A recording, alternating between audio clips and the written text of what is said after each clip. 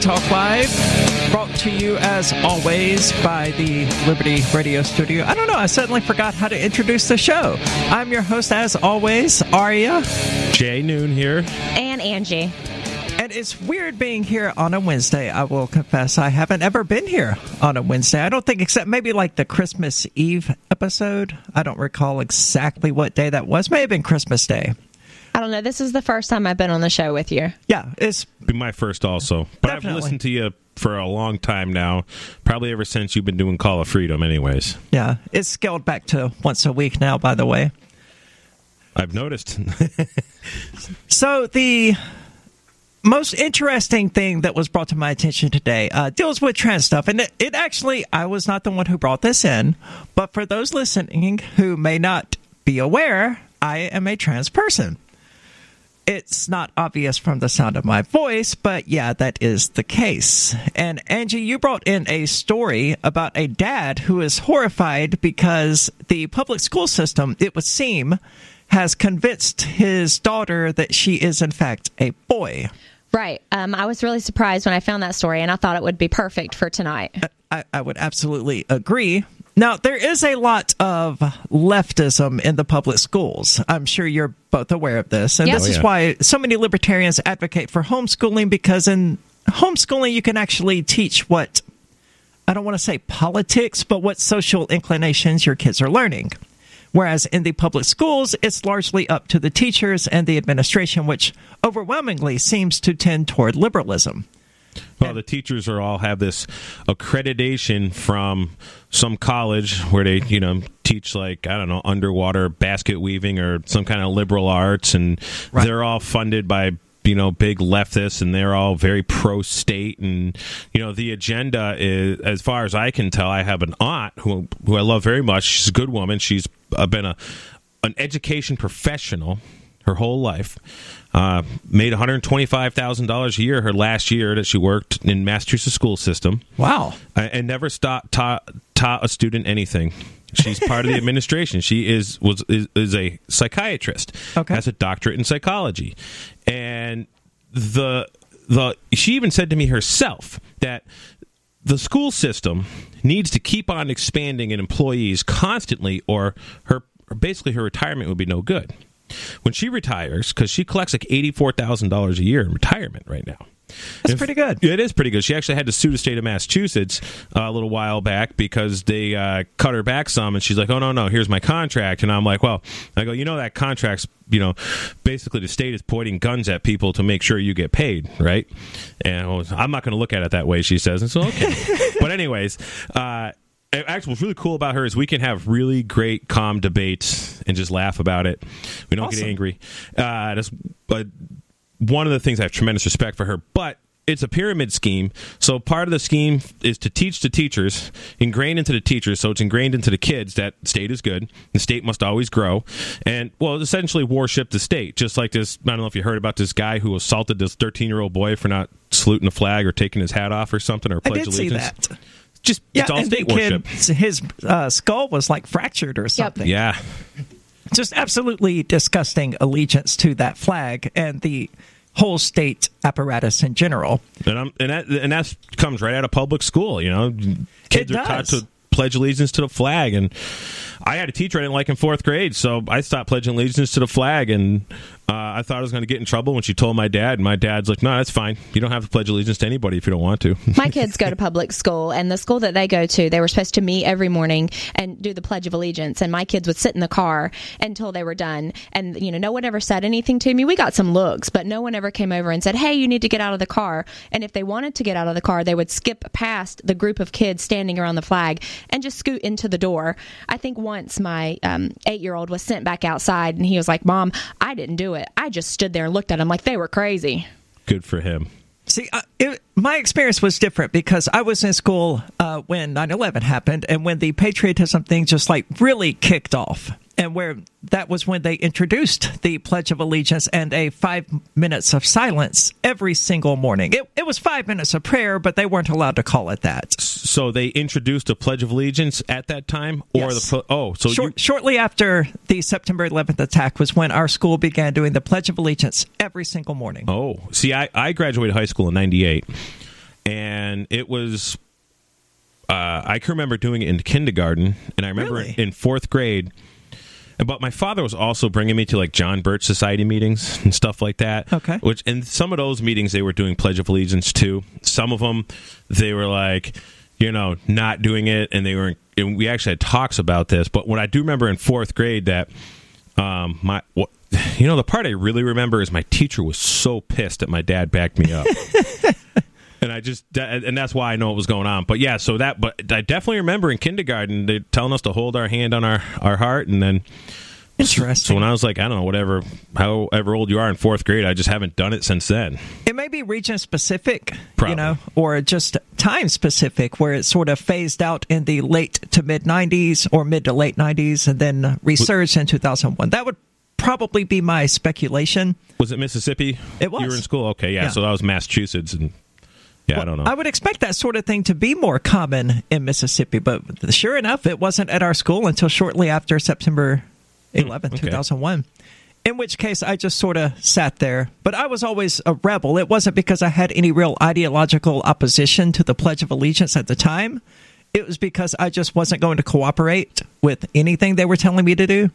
And that just happened to include standing up to say the stupid pledge. When I was a kid, I grew up in the horse business. My dad was a horse trader. So I went to a lot of rodeos. In eastern New York, there's all up and down like that Champlain Valley area around Saratoga and Lake George. There's 6 or 7 rodeos, and they have like a rodeo. You can go to a rodeo every night of the week, anywhere around Lake George, all summer long. At least you could, 20 years ago. I know 3 of them still function. Right.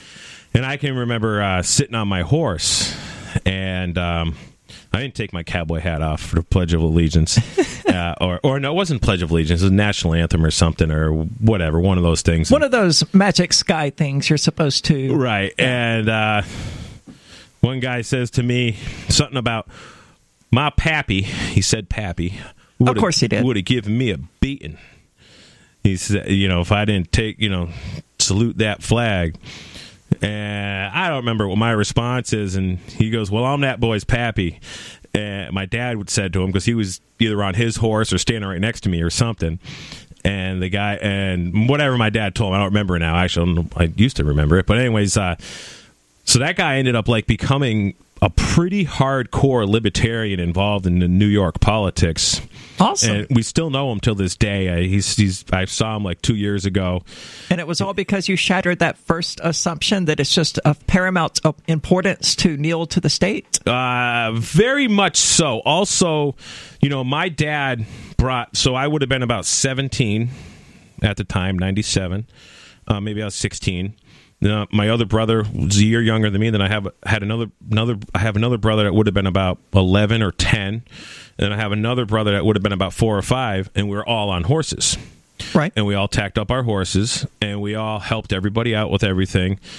And this particular guy was just like impressed that, like, we're 5 to 17 years old and could do anything any adult could do, basically. Right. But the interactions didn't really start until he was like, my pappy would have beat me or something like that. And guy's still a good friend of mine. And it's just, but my dad raised us, as libertarian anarchists. We didn't use the word anarchist back then, but the idea was, we didn't have any rulers.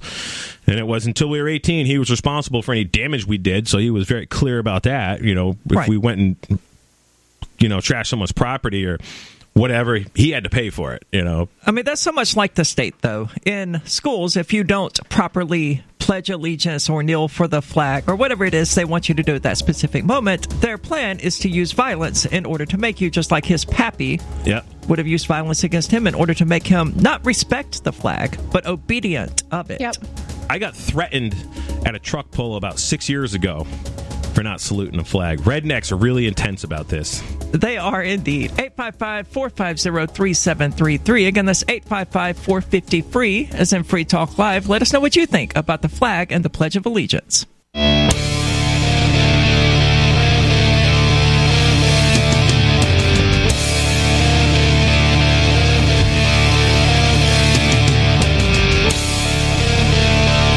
This Free Talk Live, 855-450-3733. Take control of the airwaves and talk about whatever is on your mind. With you tonight, it's Aria, Jay, and Angie. And we've been talking about the various failures of the public school system, or the public re-education camps. The worship of the state. That's this. The state is just a religion. Well, the schools are part of the state apparatus. However, people might like to think otherwise. And that's generally my issue with public schools, is that, society in general has formed this wall between what they consider to be educating and what they consider to be raising a child. But the truth is that your kids are going to end up spending 7 hours a day-ish with these adults who are, in every sense, raising them. They're teaching them social values, how to be moral, and all of these other things, and, how to be trans, evidently.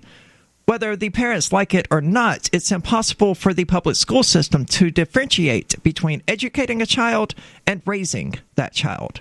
And that's why I don't like the idea that literally a handful of men or women, but a handful of people somewhere in the district of criminals, are literally in charge of this Department of Education, and the Department of Education has essentially become a carrot dangled in front of every local school system in the country. We're not going to give you this money unless you do this, this, and this.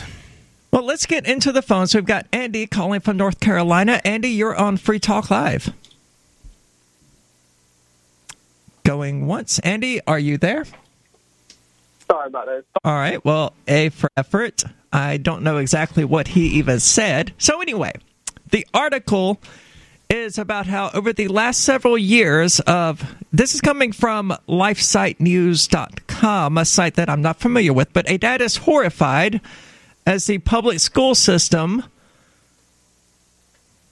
convinces his daughter that she's a boy and he can't stop it.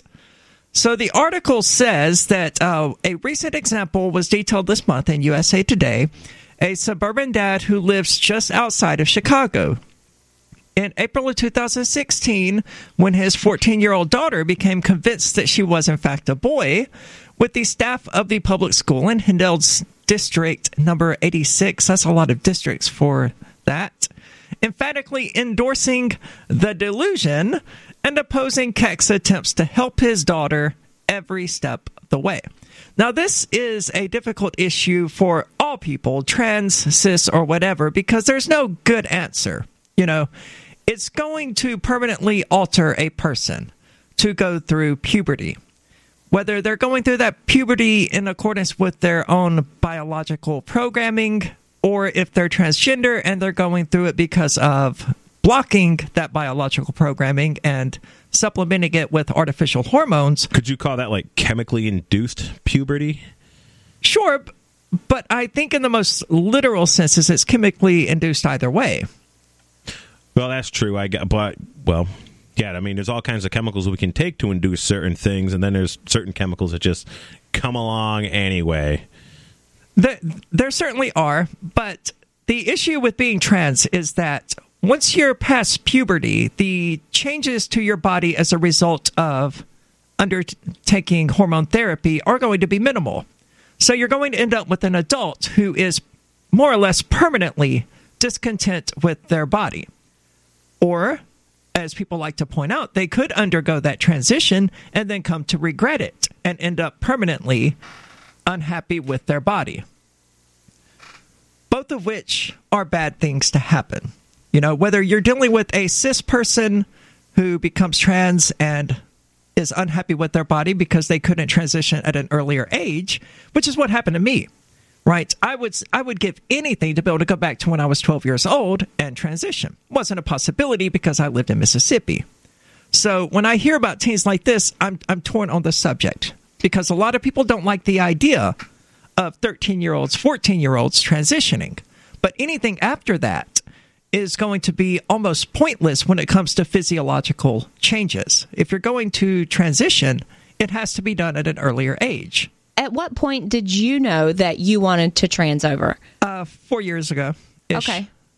So how old were you then? I'm not going to reveal my age. Okay. Older than I wish that I had been, basically. But anything after like 16 is going to involve minimal changes, Okay. no matter what you do. The younger you are, the better. As a fully grown adult, which I was at the time, changes are minuscule. Now, do you think as a child, I'm a parent of 3 kids, do you feel that as a child that they truly know what they want at that age? I did. I wasn't able to put it into words, but I certainly did. Okay. Going all the way back to at least when I was 3 years old, long before I'd even started kindergarten or started watching television, before I could have been influenced by any of these leftist media elements or the public school system or anything like that. Okay. I don't know how common that is among people. I just know my experience. So it's something that you knew from a young child. Right. And it just took you a while in order to transition over because of where you lived or location or logistics.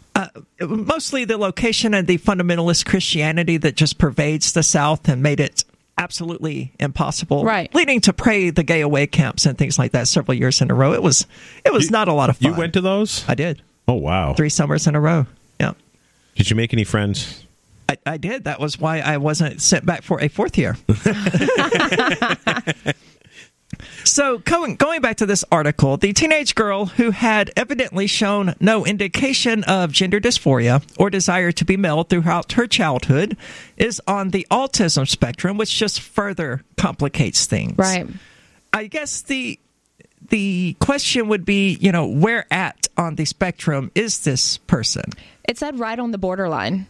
So I guess right at the beginning of possibly autistic and possibly not autistic. I mean, that could be a lot of people. Yep. I mean, you get it could be any one of us. I mean, if you got the right or the wrong, so-called Evaluator. expert, dealing out this spectrum and defining it. I don't even know what really, I mean, I got a good friend where I think he could be a little autistic, and I said that to him one day, and he's like, "Oh, you're not the first one to tell me that. You're probably right," and then I got another friend who I called him autistic, and he had a fit. Well, it is often used as an insult. Yeah, I guess. But it is a broad spectrum. You do have high-functioning autism, I think is what they call it, which it sounds like is more people along the borderline. And you also have the, I guess, low-functioning autism. I'm not an expert. Yeah.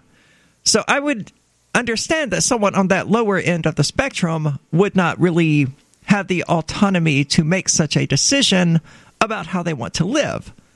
But I would expect someone on the higher end to have it. But maybe they could be influenced easier if they're possibly autistic. That's true as well. Especially when the teachers got them for literally, we got more of their attention than both parents probably do. Oh, yeah, because once the kid gets home from school, they're going to be sat in front of a television. The average American child watches 5 hours of television a day. Wow. So they get home from spending 7 hours with the teacher, and then they go straight to Nickelodeon. Or their computer. Yeah, or their computer, all of which have that same liberal bent to them. I had to clean stalls when I got home, which was good, though. I appreciate it now. Yeah. That was definitely an improvement over watching television. Let us know what you think. 855-450-3733, or use the Discord call-in lines, which you can find at discord.lrn.fm.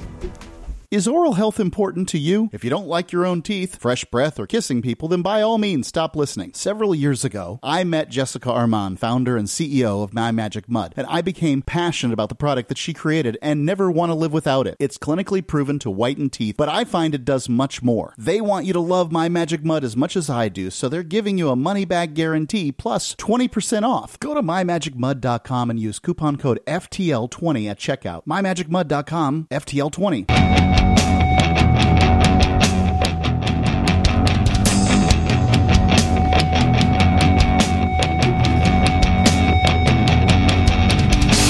This is Free Talk Live, talk radio that you control. Talk about whatever is on your mind. Again, that number is 855-450-3733. And with you tonight, it's Aria, Jay, and Angie. Now, I want to take a moment to tell you about local.bitcoin.com, because Bitcoin.com has launched a trading platform at local.bitcoin.com, which allows people to buy or sell Bitcoin Cash using dozens of payment methods like PayPal, Venmo, bank deposit, remittances, or just meeting in person with cash. There is no KYC to sign up for the site. That's Know Your Customer. So there's no ID requirements or any of that kind of nonsense. and all communications between buyers and sellers are encrypted. So no one can read your messages except people who have those private keys, which generally aren't even available to the end users, I don't think. I've never actually looked, but they actually respect your privacy, and that's awesome. I am very familiar with the site. I love it. I love everything about it, and I'm looking forward to its continuation and success. So go check it out. It's a great time to get involved in the site because it's still growing, it's still developing. Get into the Telegram room. Take part in the construction of local.bitcoin.com. So we've been talking about this guy who they just call Keck, which I think is kind of funny given the whole Donald Trump, Pepe the Frog meme thing, Lord Keck or whatever they call him. Of course, it's spelled differently. It's Keck. But his daughter evidently chose a male name after not exhibiting any gender dysphoria characteristics throughout most of her life until she began hanging out with another girl who professed to be a boy trapped in a female body. And it was at that point that this kid decided that he was trans. Does it say how old the kid is? Did I miss that? I've heard 14. you say teenage. Okay, all right. 14 at the time, but I believe the child is 18 now, going by something they say later in the article. So the school staff, who had full knowledge of the mental health challenges of the child, began to treat the teenage girl as a male, referring to her as he and him. And when her parents finally discovered... All of this misgendering is in the article, by the way, and it takes way too much effort for me to try to fix it while reading it live. When they requested that their daughter be referred to by her legal name, the school ignored the wishes. That seems to me like, okay, then take your child out of public school, right? I agree. You would think, Yep. but... there's a lot of people can't get away from that government-subsidized daycare. It's just basically all it is at this point. I mean, what would they expect at this point? It's like, okay, here's the wishes of the parents. Well, here's the wishes of the school. The school kind of determines what the school does, unfortunately.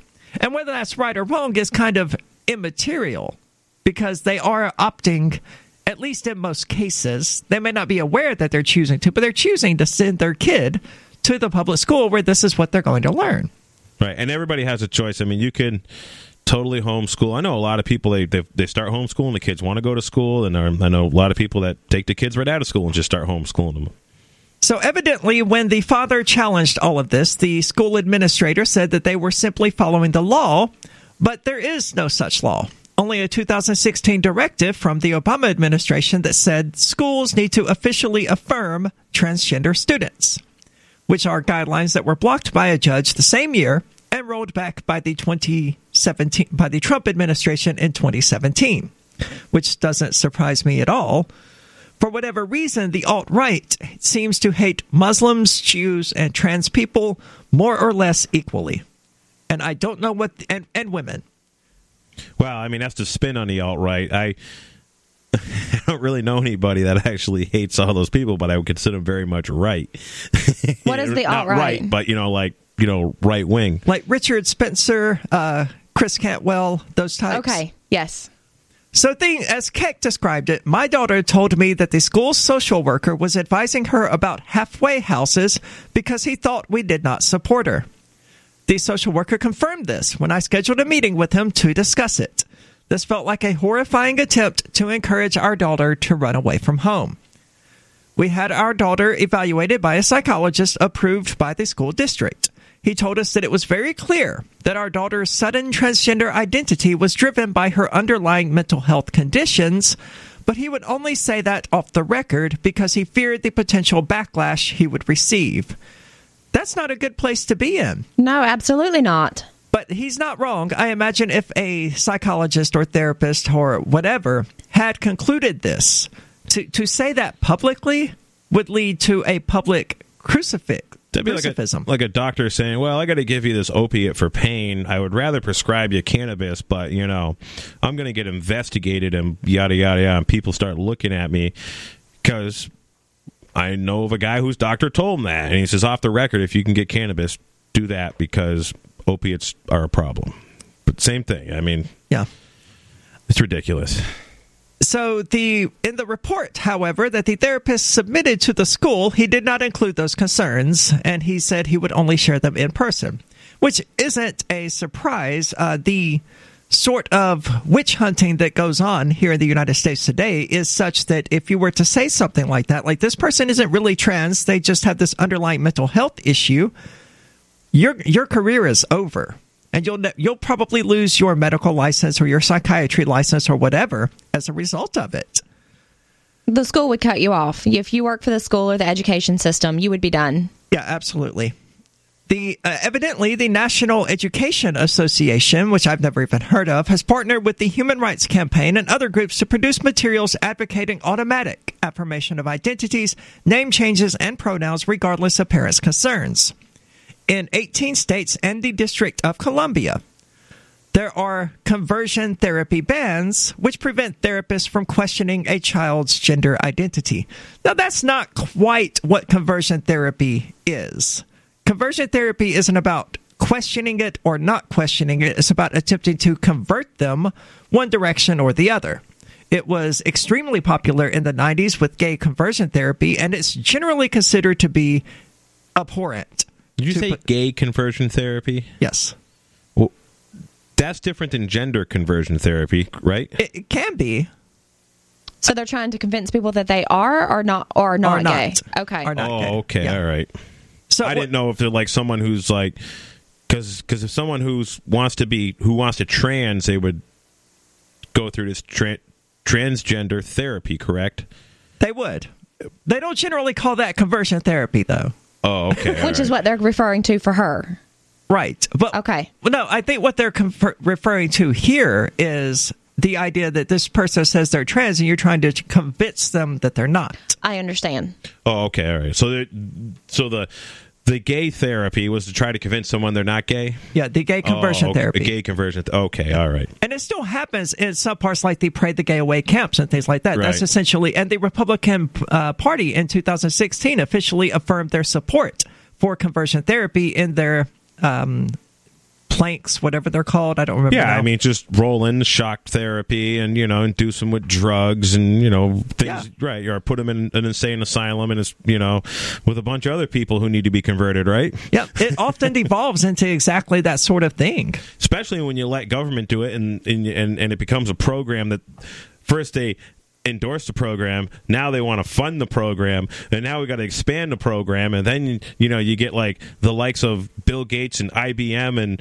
look what IBM did for the Nazis. What's going to stop them from helping cure the gay issue, right? Well, nothing really. In fact, if Donald Trump has his way, based on how many of these conservatives and Republicans call me mentally ill with their implementation of these red flag laws, as they're calling them, I would completely lose my right to self-defense simply because of it.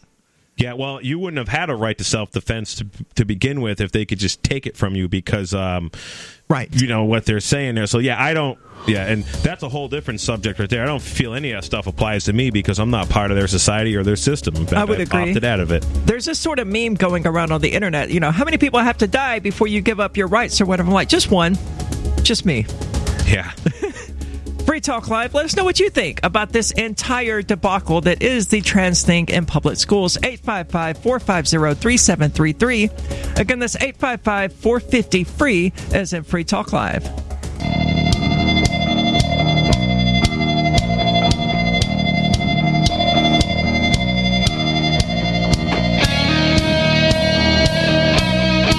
This is Free Talk Live, talk radio that you control. 855-450-3733. Or use the Discord call-in lines that you can find at discord.lrn.fm. With you tonight, it's Aria. Jay. And Angie.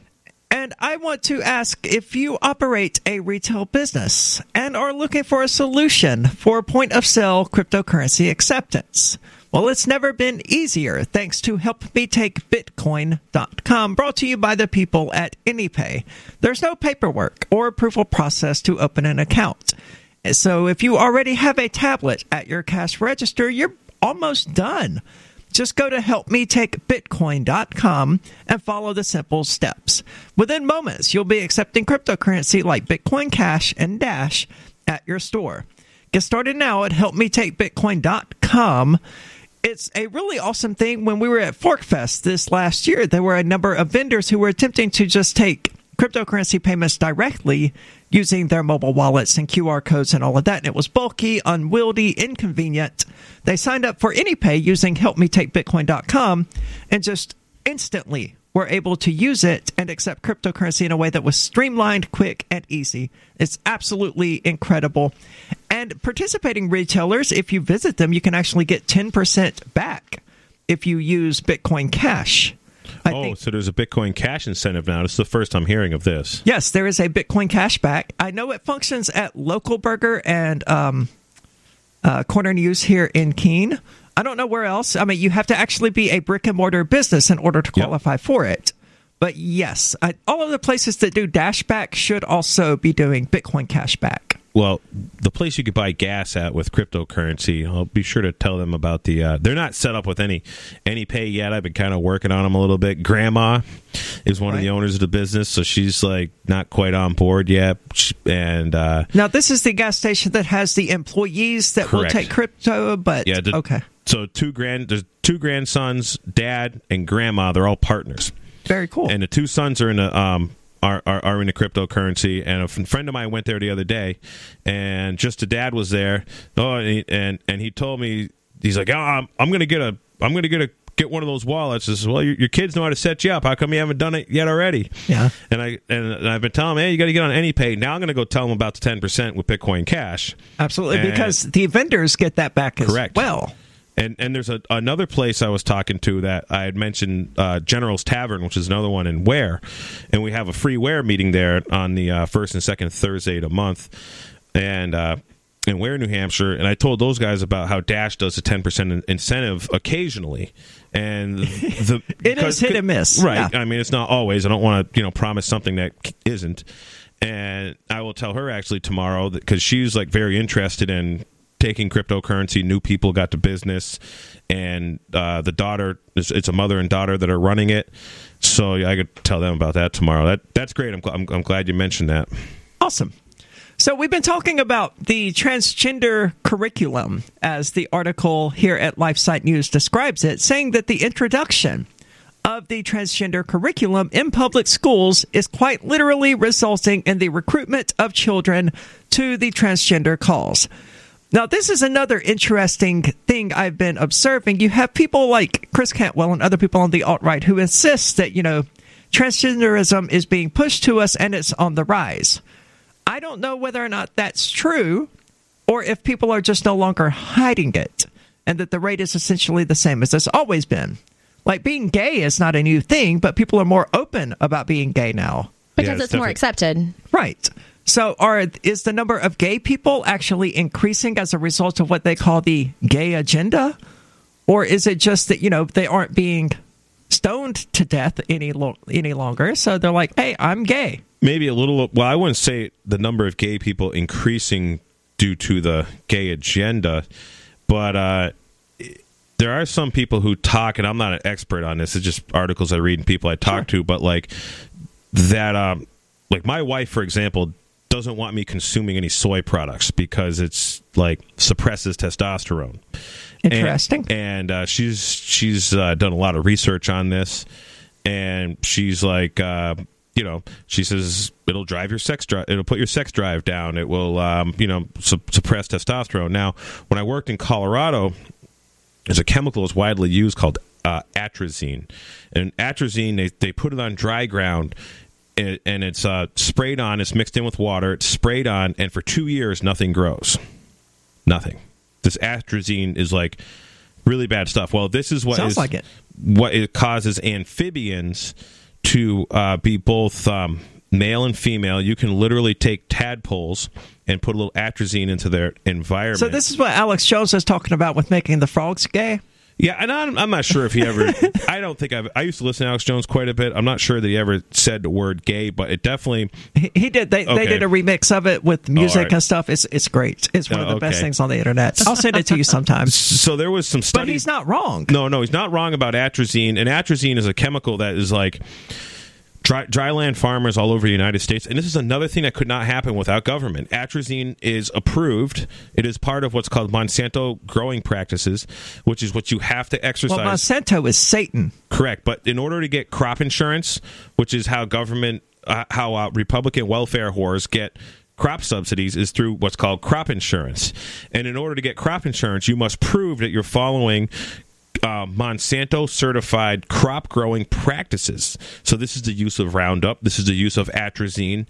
And the reason, like how what purpose is the atrazine supposed to serve in this process? I would imagine it's generally considered a bad thing for the land to be infertile. So it's a herbicide, and what they do is, for example, in Nebraska, Kansas, and western Nebraska, western Kansas, and eastern Colorado, and Wyoming is basically high desert. It doesn't rain much.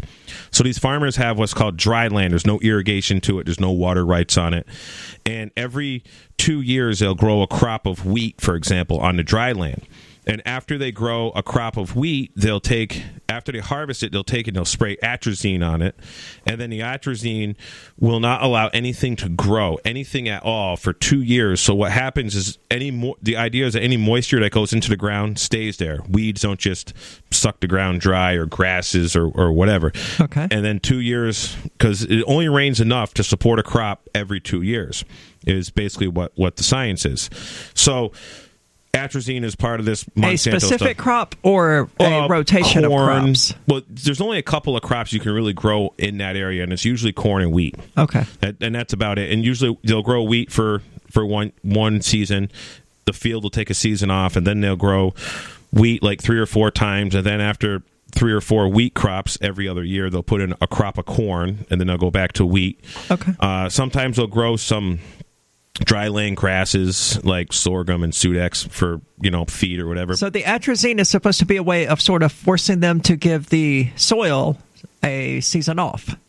Exactly. So you don't have to go through there and either burn the weeds or mow them or whatever. But it makes frogs intersex. It basically it tremendously disrupts the reproduction cycle of all amphibians and reptiles, and with the frogs specifically, because frogs are dissected and studied tremendously. They absorb things like through their skin, so they're most of those amphibians are going to react to pretty much anything. Sure.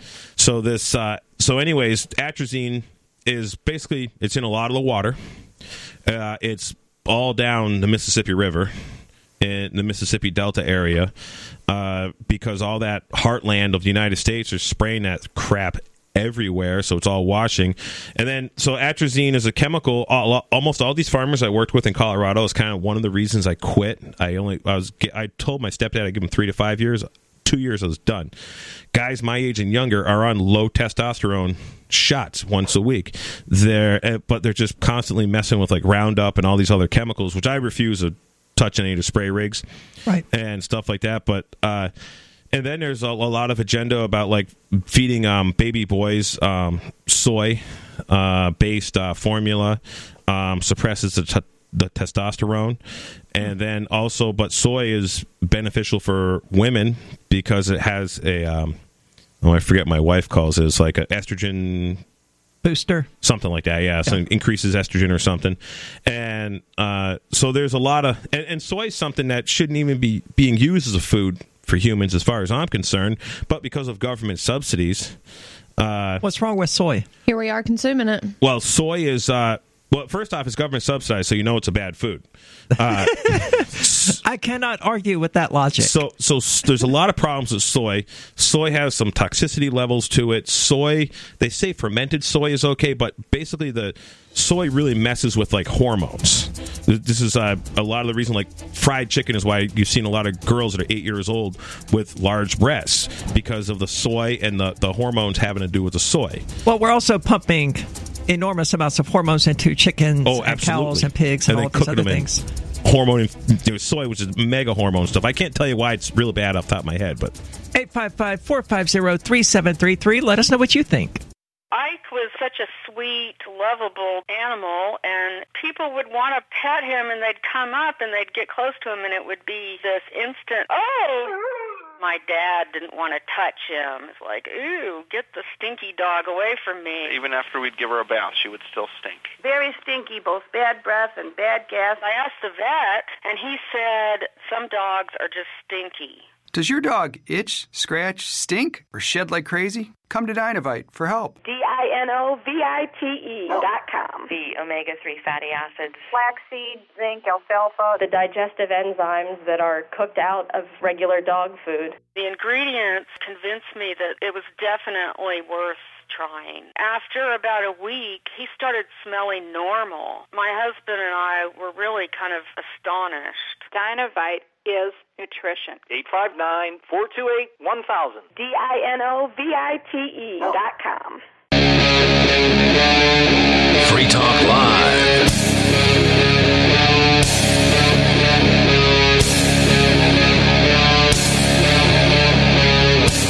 This is Free Talk Live, talk radio that you control, and you can talk about whatever is on your mind. That number's 855-450-3733. Again, that's 855-450-FREE, as in Free Talk Live. With you tonight, it's Aria, Jay, And Angie.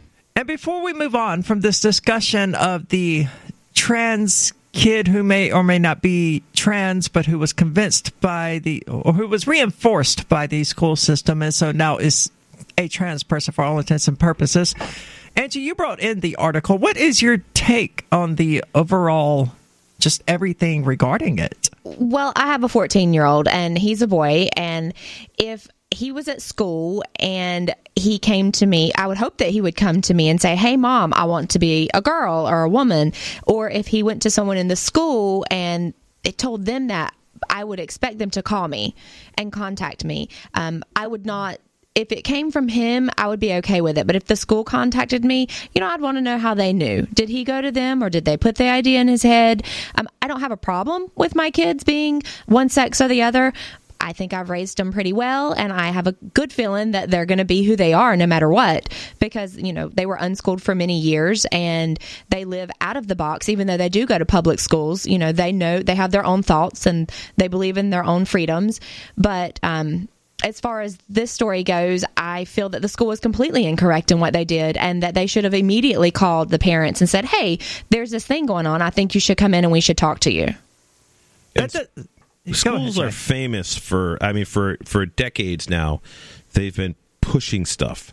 Like, for example, the only reason college has become so insanely popular in the past several decades is because I graduated high school in 98, and the guidance counselors were constantly pushing college, constantly. And now I got a little sister. She's in college now, but her whole thing. She just graduated 2 years ago, and it was pushed to be basically a sports ball professional of whatever. She plays softball. I got a little brother who plays volleyball, and that's the agenda. I mean, these kids, they grew up on a 1,000-acre farm in the Midwest, and they have no work skills, and because it was all about sports ball, with them. And interesting. But when I was in school, all my buddies that went to college, I got friends that got 8 years of college that, were working for me 5, 6, 7, 8 years ago for extra money because McDonald's wasn't, paying them enough, and because their whatever it was, computer graphics or their thing that they went to college for was just so swamped. There's just way too many of these people doing all the same stuff because that's what the guidance counselors were pushing. And that's similar to what I ran into. I had the same push of guidance counselors. It wasn't even questioned. In my generation, it was just, you graduate high school and then you go to college. That's just what you do. What I do today, though, is only tangentially related to what I went to school for. I went to school for management of information systems. I have a bachelor's degree in that. After dropping out of high school, I ended up going on to college because high school was a complete and total waste of time. I thought maybe college wouldn't be. It was, for the most part. I learned more in a year of real-world experience and doing that type of work, which I probably wouldn't have been able to get my foot in the door to do if I hadn't gone to college for it in the first place. But within a year of actually doing IT service work, I learned more than I did during those 4 years of college.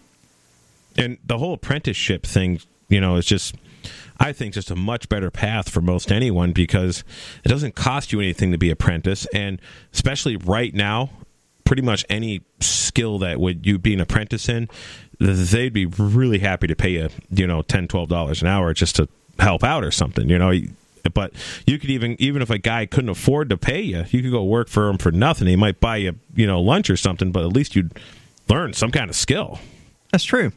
So the contention here is that public school systems are essentially teaching children to be transgender in the same way that they taught them to go to college or to worship the flag, to worship the police, to ask permission, to make sure you look in the blue pages was a thing that we were taught in high school. You know what the blue pages are? I have no idea. So in your phone book, you had blue pages, which was all the departments and the governments. So if, like, for example, what was this? It was like a home economics class or something. It was like, so you have a house and you're thinking about buying a dog or getting a dog. That's what it was.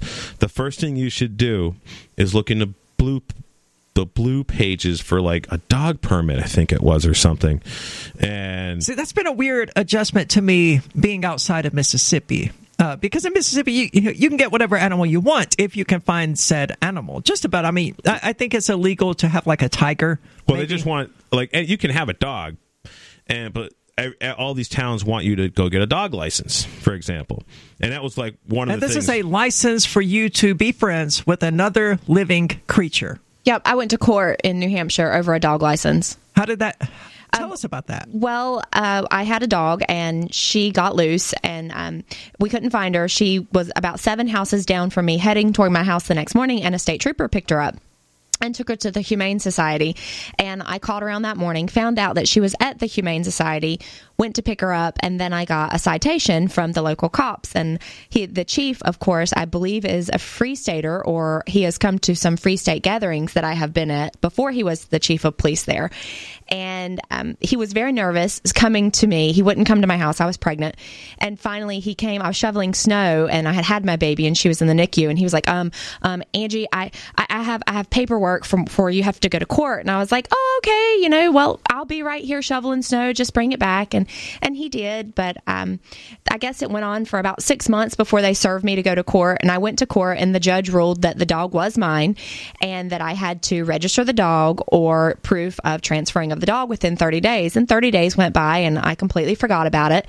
And I guess about the 36th day, maybe, I sent in paperwork saying, oh, it's not my dog, it's Michael's dog. Look, he's got the rabies certification. And I never registered the dog, never had to pay a fine. Nothing ever came of it other than I sent in paperwork to the court saying, hey, it's not my dog. Same thing I told you when I was standing in front of you. Now, the first time I sent Michael to court because I was not going, because I had just had the baby. I'm like, I'm not wasting my time there. So he goes, tells the judge, hey, she's not here. This is my dog. And he's like, the judge said, well, she still has to come to court. So they continued it. I went to court the next time, and the minute they called me, I was breastfeeding. And so the minute they called me, I stood up, full courtroom, walk up there with the baby on my boob, and I'm standing in front of the judge, and she's just staring at me. I answer her questions, and she says, how do you plead? And I'm like, I want to take it to trial. And so the baby the entire time is nursing, and she says, okay, sets a trial date. I turn around, and I hear somebody in the thing going, oh my God, she's nursing. And I turn around, and I walk out of the court, and, cameras were rolling because I think Ian and Daryl and stuff was there. And I sit down on the bench and finish nursing. And the next time, same thing happens. Molly's hungry, and I'm like, well, she's got to eat, but ended up. So did you get your court date and your trial? Yeah, I did. And that's when they said I had 30 days to send in the registration of the dog. And I didn't. We had moved, and I just sent in like 36 days later, I sent in Michael's proof of rabies of the dog and said, on a little letter, I said, this is not my pet. This shows that it's not my dog. Here you go. And so they wasted their time with the cops coming to court. They wasted their time because they came 3 different times and never got any money. And all of this... Thank you for your activism. Yes. All of this was because you didn't fill out the proper paperwork to let the state know that you have this creature that accompanies you. Yeah, that's it. And I ask them, are they going to buy dog food? Are they going to pick up poop? If they want to help and contribute, then yeah, I'll be happy to pay them. But they're not going to do that. Well, public schools push compliance. They indoctrinate you to be compliant. They indoctrinate you to think that you'll never get anywhere without going to college, that you won't be of any worth, or being, a sports ball, whatever. Jock, yeah, I guess a jock. Yeah, I'm just so disgusted by the agendas that are just pushed, and they're constantly pushed. And I have no evidence that they're trying to convince young children to be, a sex other than what they, physically were born as. But I could see the agenda being there. I would certainly agree. I don't know if there's any sort of deliberate effort to push it, but just knowing that so many of these teachers did go to these universities and they were leaning left when they came out of these universities, and now they're educating children. So, yeah, that's going to be what they propagate. 855-450-3733.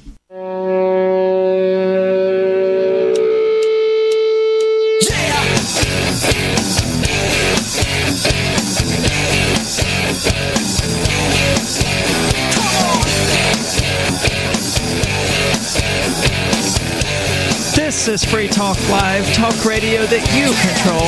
Talk about whatever is on your mind.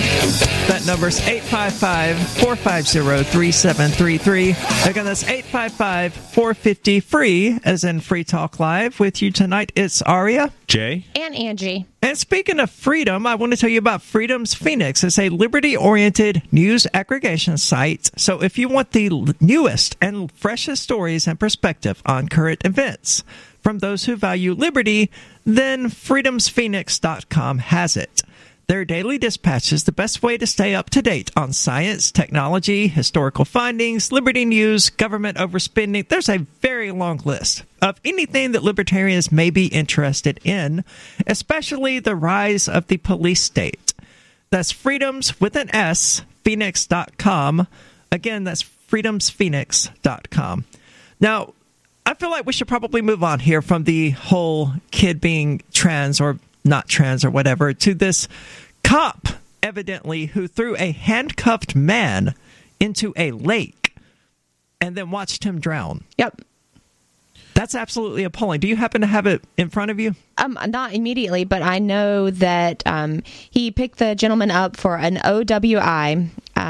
What is an OWI? Operating while impaired, maybe? Operating a vehicle? No, I think he was on the water. Okay.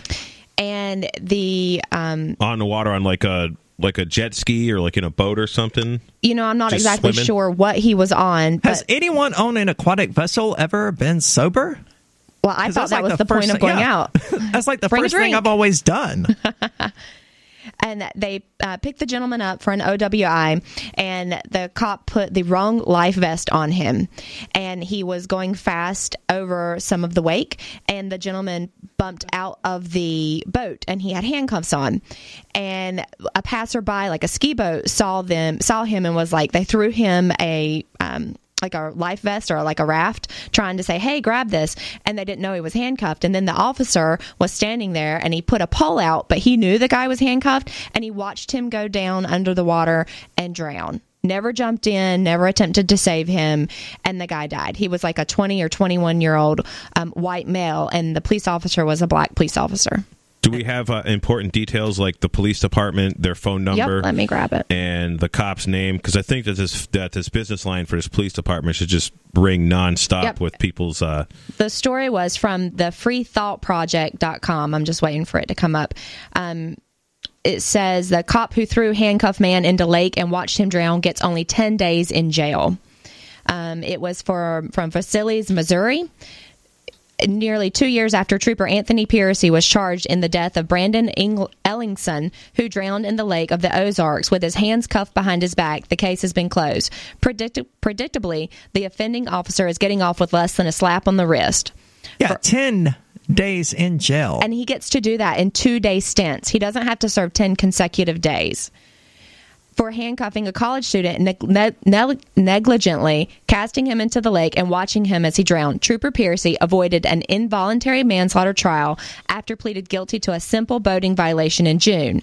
A boating violation? Yep, that's what they got him I for. imagine it is some sort of violation to bind people, put them in an improper life jacket, and then stand there as they drown. Yeah, he didn't try to save him. I'm sure they investigated themselves. And all they came up with was it was an improper boating violation. I mean, it wasn't murder, or, manslaughter or anything like that. I mean, if that happened to any of us who were involved, if we were just on the boat and like somebody fell off and drowned, it would probably be like some heavy duty investigation. But if we actually tied somebody up and put their life vest on wrong, even if they were being a belligerent a-hole and we needed to get them out of control and that happened, I mean, and especially there's eyewitnesses that like are watching this guy drown and the cops are watching this guy drown. I mean, but the Supreme Court has ruled that they have no obligation to protect you. No, they don't. But isn't there some exception to that if they're the one who deliberately puts you in you are right. harm's way? It was last week on the show. We had read, Mark had found something that said the only time they have an obligation to protect you is when you are in their custody. Yep. That is correct, yes. Well, he was definitely in their custody at that point. He was. It says that this week, Piercy was sentenced for his role in Ellingson's death, and he received just 10 days in jail. The judge referred to this insultingly low sentence of 10 days as shock time. According to the Kansas City Star, in addition to the shock time in the Morgan County Jail, Judge Roger Prokes sentenced Trooper Anthony Pierce to 2 years of supervised probation and ordered him to complete 50 hours of community service. Now, what is shock time? Are either of you familiar with that terminology? Nope. No, I'm assuming that it's just the 10 days to shock him into believing that what he did was wrong. It says that Piercy will serve time in jail in 5 two-day increments with his first stint scheduled to begin this Friday.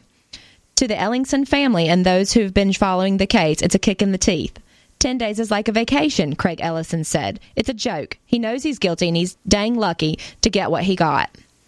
As the Stars reports, Special Prosecutor William Cam Say requested Piercy receive 30 days in jail and have his law enforcement certification revoked for life. At minimum, right? Special Prosecutor. Yeah, he was there especially to make sure that this, cop was well taken care of. I wonder what kind of dirt the cop has on some local, politicians. Do you even need to have any dirt on local politicians to get away with murder as a cop? Well, they're all on the same side, yeah. So probably not. But the way this paints it, the special prosecutor was actually seeking a tougher sentence. That's a joke. For 30 days for murder? That is a joke. A guy die? Yeah. It's better than 10 days. I hope the family sues the crap out of this cop. And what is the name of that city again? Maybe you can spell Versailles, that out. I believe. Versailles, it's Versalles.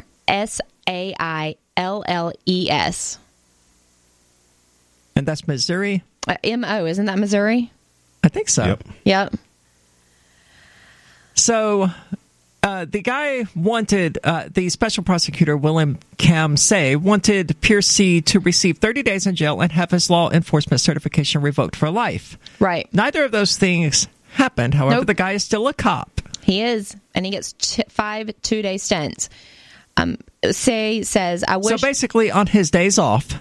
Yep, he gets to go in and serve his 2 days, and then he gets to go back to doing his whatever he does. Which is throw people off boats and watch them drown. I was just told it's called Versailles, the name of the city, Versailles. So even if they had gotten what they asked for, which is the 30 days and you can't be a cop anymore, that's still an extremely light sentence for this level of, if nothing else, outright negligence. Right. Can you imagine if we would have done that to someone? We would have served much more than 30 days. Oh, absolutely. I mean, the fact that the guy was handcuffed by the police, who then, he could not swim. No. Right. Did they at least handcuff him in the front? No, behind his back.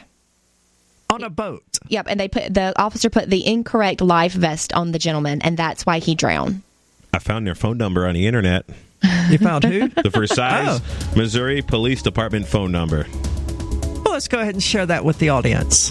How about right after the commercial so we make it nice and clear? Stay tuned. 855-450-3733. What do you think about these cops getting away with actual murder?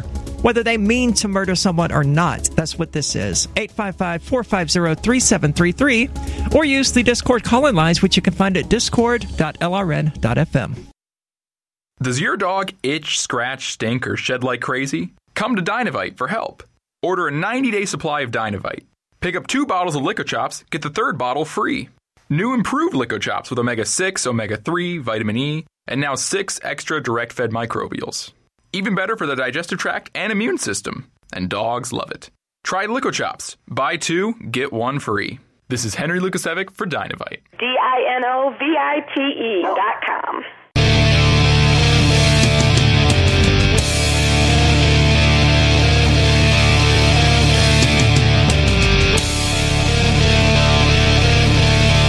This is Free Talk Live, talk radio that you control. Talk about whatever is on your mind. That number's 855-450-3733. Again, that's 855-450-3733. With you tonight, it's Aria, Jay, and Angie. And Jay, you have a phone number from people that is, we're told, is Versailles or Versailles. It's Versailles. Well, I mean, Versailles would be the correct one, but the people of Missouri, because they're Missouri Hicks. No offense to our Missouri listeners. I'm joking. I'm from Mississippi. Okay, I know Hicks. Pronounce it like Versailles. I think that's Versailles. Versailles. And that's probably how I'd pronounce it, Versailles. You know, if I didn't know, you know, what, if I hadn't heard it before. But anyways, their business number, and I hope you all got your pens ready. Is this for the police department? Okay. This is off their Facebook page, and you can go to their Facebook page, and there's all kinds of wonderful comments about the conduct of these particular officers. Really? Yeah. There's just a few of them I was reading off earlier. But people are disgusted with them, and why can't they just respect the Constitution, you know?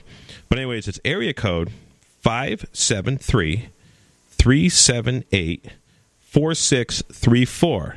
And, you know, maybe it'd be good to give their business line a call and, you know, let them know how you feel about an officer getting 10 days of, you know, basically a Jeffrey Epstein-style, you know, prison sentence, as far as I'm concerned. Well, his was even cushier than Epstein's, yeah. Well, yeah, Epstein, you know, he only had, he was let out of the can for 12 hours a day, I guess. But anyways, let them know how you feel about, you know, their cop just, you know, being incompetent and literally murdering a dude. Because if it was you, you know, I don't know if they have death sentence in Missouri, but, you know, you'd be sitting in jail for a very long time. Let's go into the phones. We've got Sarah calling in from Roland, Oklahoma. Sarah, you're on Free Talk Live.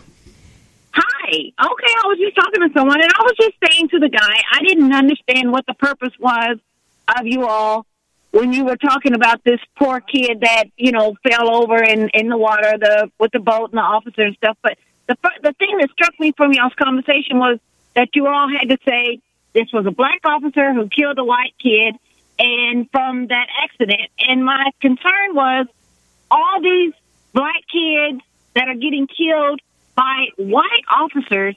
I don't hear y'all talk about that. I've listened to your radio station back and forth, and y'all don't do a lot of talk about that. And it doesn't matter. I do not care if y'all discuss it or not, but it's just the fact that if y'all put the negative spin on there about this man's race and he did this and he did that, you know, that's not doing any good to anyone. This officer, you can't say things like that on the air. Sorry, I hit the dump button before the drop button. Yeah, you can't say things like that on the air. But to address your point, I don't know why the article mentioned that it was a black cop and a white victim. I missed that, but I'm colorblind, I guess, when it comes to those things because... And honestly, I would much rather deal with a black cop any day. Sure. Because, like in fact, when I had a jury trial once, I requested an all-black jury because, you know, I feel that black people might understand freedom a little better, seeing how, you know, they may have had a great-grandfather or grandmother that may have been a slave. And that's kind of like a lot how I would, you know, correlate some things in front of a jury. And, you know, it was an all-white jury, which I objected to. And they couldn't understand why I wanted the black jury. You know, they thought it was irrelevant. And, the cultural tendencies are important. And black Americans, I mean, especially in the South, where they were exposed to systemic racism by the state, by the government, going back centuries, they are more distrustful of the governmental system than your average white person. Yep.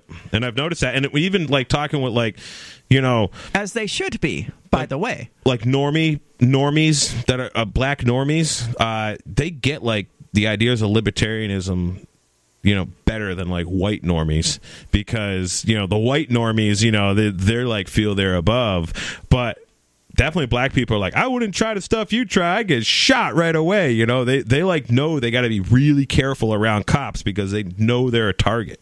There was once when I was pulled over in Mississippi by a state trooper. I don't remember why. I had a loaded .38 in my console, and he asked me for my insurance information, and that just happened to be, through poor planning on my part, that happened to be where I kept my insurance information. In fact, underneath the .38.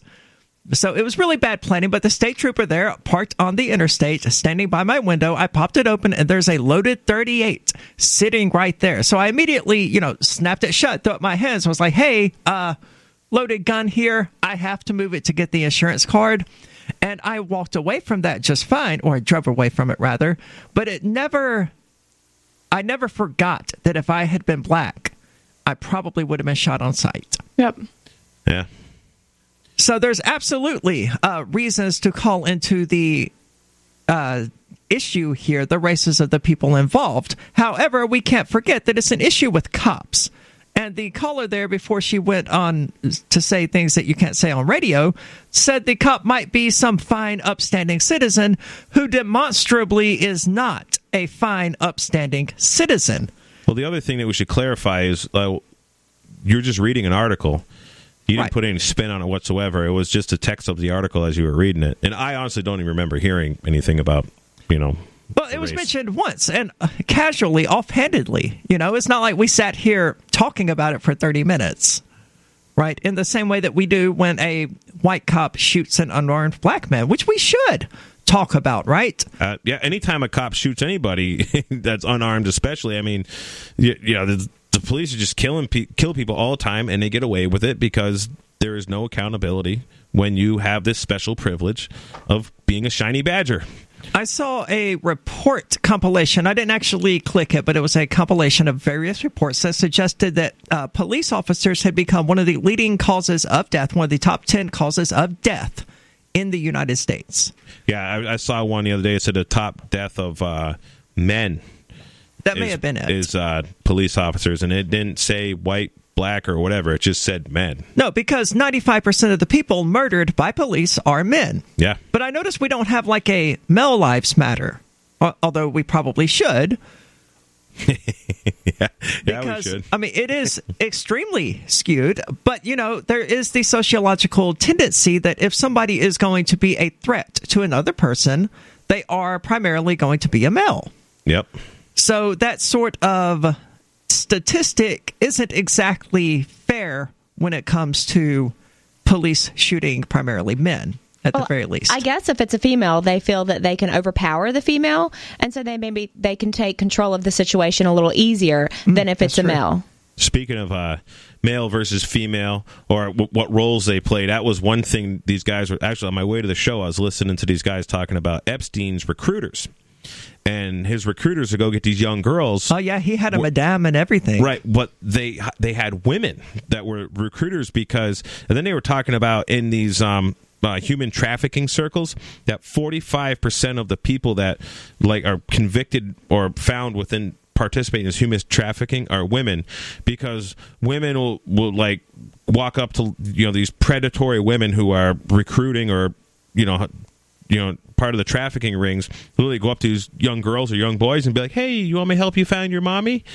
So the idea that it's some dude in a van strolling around nabbing kids is like, I guess not really the issue, to where 45% of it is actually women grabbing these kids with this sex trafficking. I mean, just something I just heard on the radio driving here. I think it was on NPR. I heard it too, actually. I imagine it's also true that children in particular are more inclined to trust women. Absolutely. And so women are probably more successful. Well, and that's it. More is the pity. Yeah. But, you know, the inverse statistic of 95% of men being people shot by police are men is that 95% of people raped by police are women. which also happens with alarming regularity because that's what the police are. They are thugs. They are enforcers. They are violent criminals, members of a criminal enterprise that is oppressing us and terrorizing us. Aren't most rape victims women anyways? I think so. I mean, I've never done the statistics, but... 855-450-3733.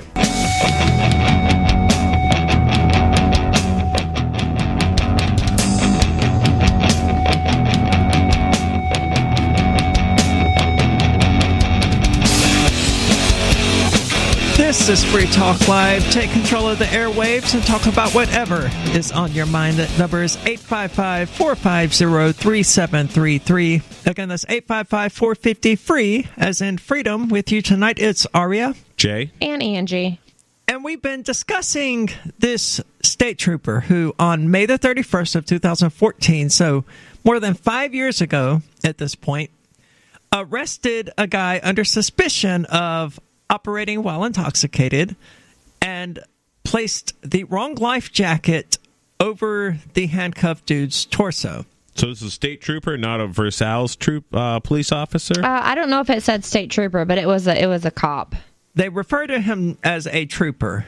Oh, okay. So I don't know. It could be a water trooper. Yeah. Super trooper. So Piercy then drove his patrol boat away from the scene at a high rate of speed because cops are always speeding everywhere and it totally doesn't count. Ellingson, the guy in question, was thrown from the boat when it struck a wake. The life jacket came off and he drowned while his hands were in handcuffs and the state trooper just sort of watched. Right, and it says that Piercy is still a cop and is merely on unpaid leave. What happens now with Piercy's employment is a personal issue, said Lieutenant Paul Reinsch of the Star.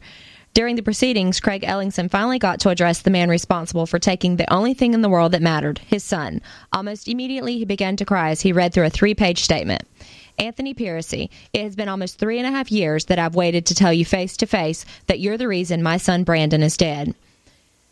On May 31st, 2014, Trooper Piercy arrested Ellingson under suspicion of OWI and negligently placed the wrong life jacket over the handcuffed 20-year-old's torso. Piercy then drove his patrol boat away from the scene at a high rate of speed. Ellingson was thrown from the craft when it struck a sizable wake. The life jacket came off, and he drowned with his hands still in cuffs while Piercy callously watched on. Go ahead. That's kind of loaded. He may or may not have just sort of watched on. It's unclear. I don't know if actually I have to retract that because it sounds accurate based on how the people came by and was like, hey, will you extend a pole or something? And he did, despite knowing that the guy was literally incapable of grabbing said pole. You'd almost need to have a gaff hook. And hopefully you wouldn't gut the poor guy when you grabbed him. Maybe, get him by, I don't know, the handcuff or something and pull him up. The gaff hook, I don't know if you know what that is. You use them fishing to, pull the fish out of the water so you don't break your fishing line. But, I mean, a pole, what good's an oar if your hands are handcuffed, or a stick, Behind your back at that. Yeah. It does say that during the investigation, it was determined that Piercy did little to nothing as he watched Ellingson drown. I wish I could pretend to be surprised, but cops are terrible people. And low IQ. And they beat their wives. Says Piercy did not jump in to save him. When a bachelorette party passed on a nearby boat, the passengers threw Ellingson a life ring, but they didn't know that his son was handcuffed, Craig said. Piercy didn't say he was handcuffed. The woman told investigators that they screamed at Piercy to extend a pole to Ellingson, which he did, but he knew that he was handcuffed. Piercy did not call a supervisor for help until after an hour of Ellingson drowning. Footage from his boat shows Piercy having a chillingly casual conversation with his colleague, referring to Ellingson in profane terms. I'm banged up a little, but I'm all right. I don't know if I'm sore from treading water with that bastard, Piercy told a supervisor of the dead 20-year-old. I mean, business as usual. I mean, why would they be upset over somebody dying on their account? This is cop stuff. I guess he treaded water with him when he retrieved the body. I'm not sure. It says that... No, I understand not jumping in after him because being a lifeguard is extremely dangerous. They get injured all the time because when you're drowning, you thrash around and all of that kind of stuff. Yeah, but if you're on a boat and you're a police officer, you should know how to swim. That should be taught. You should know how to get people out of water.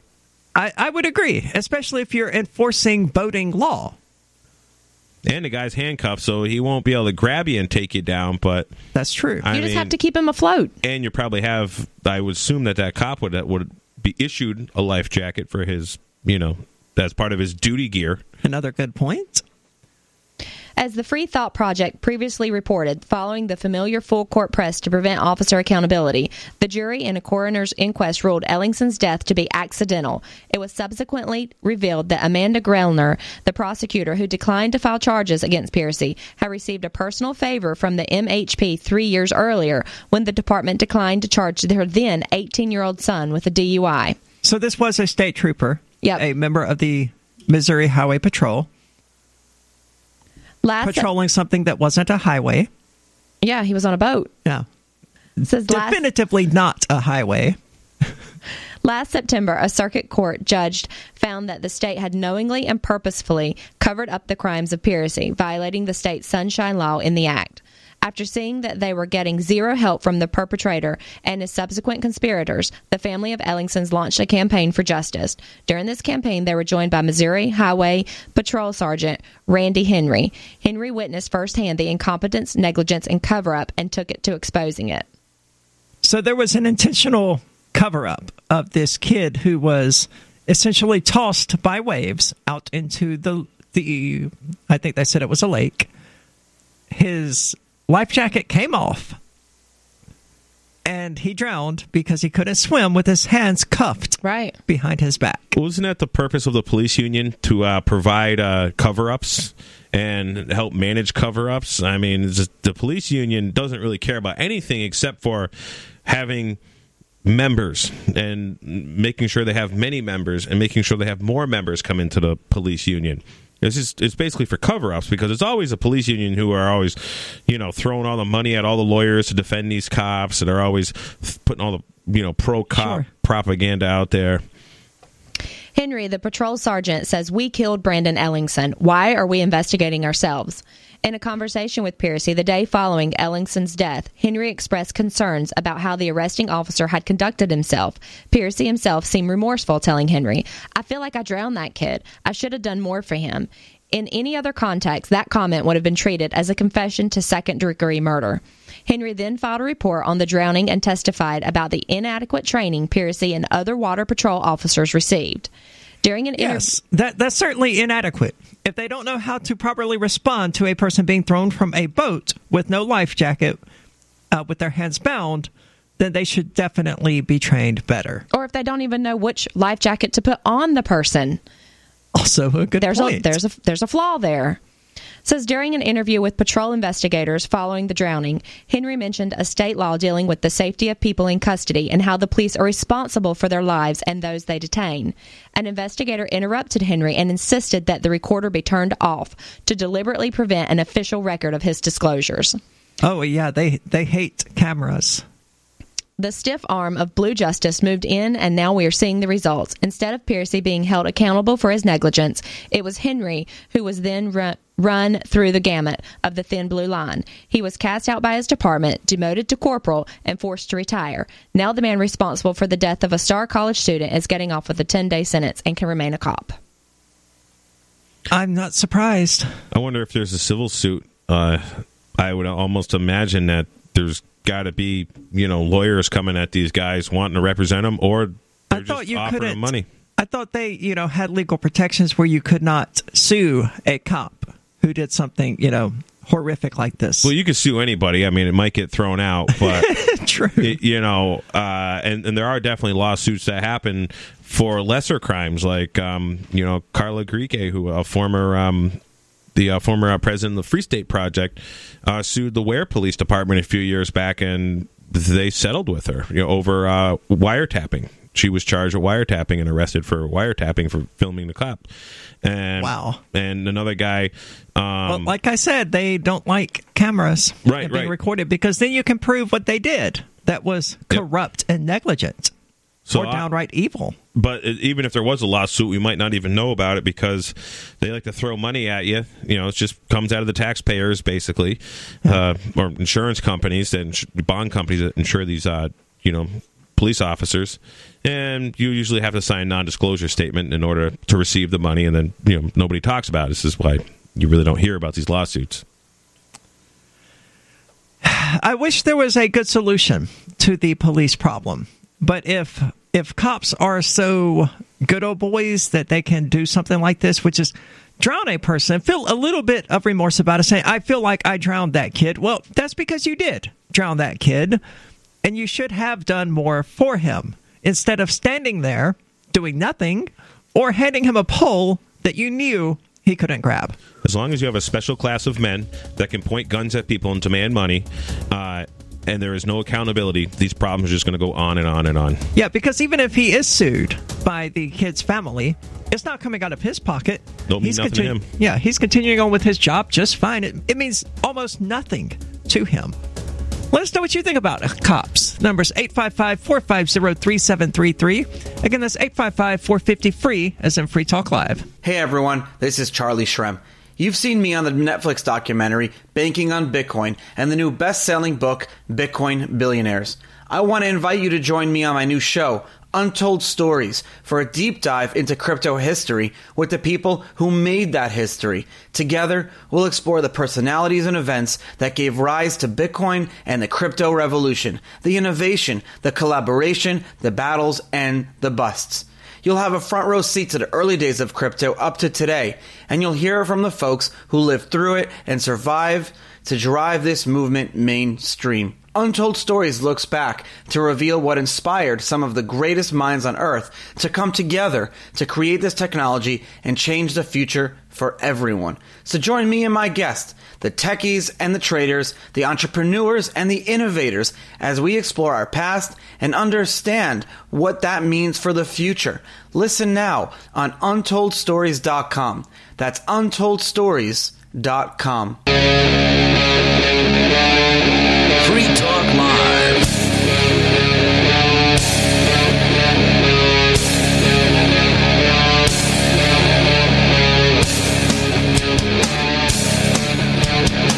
This is Free Talk Live, talk radio that you control. Talk about whatever is on your mind. That number's 855-450-3733. Again, that's 855-450-FREE, as in Free Talk Live. With you tonight, it's Aria, Jay, and Angie. And we're going to move on now. Jay, you have a story about a SWAT team in Massachusetts that is saying they're mercenaries. Yeah, and this is, essentially they are. They're a mercenary charity. Right, charity mercenaries, yeah. So this is actually a pretty old article. It comes out of the Washington Post, I believe. And I'll get back to it. Yeah, the Washington Post. And this was from June of 2014 by Radley Balco. And it's Massachusetts SWAT team claims they're a private corporation immune from open record laws. Now, I had talked about this a little bit last week when we read a few things from the article, but basically in a nutshell, what had happened is... Oh, you did this last week? Well, we talked about it. I thought it was posted this morning. No. We had... it was posted last week, but we touched on it a little bit last week. Okay.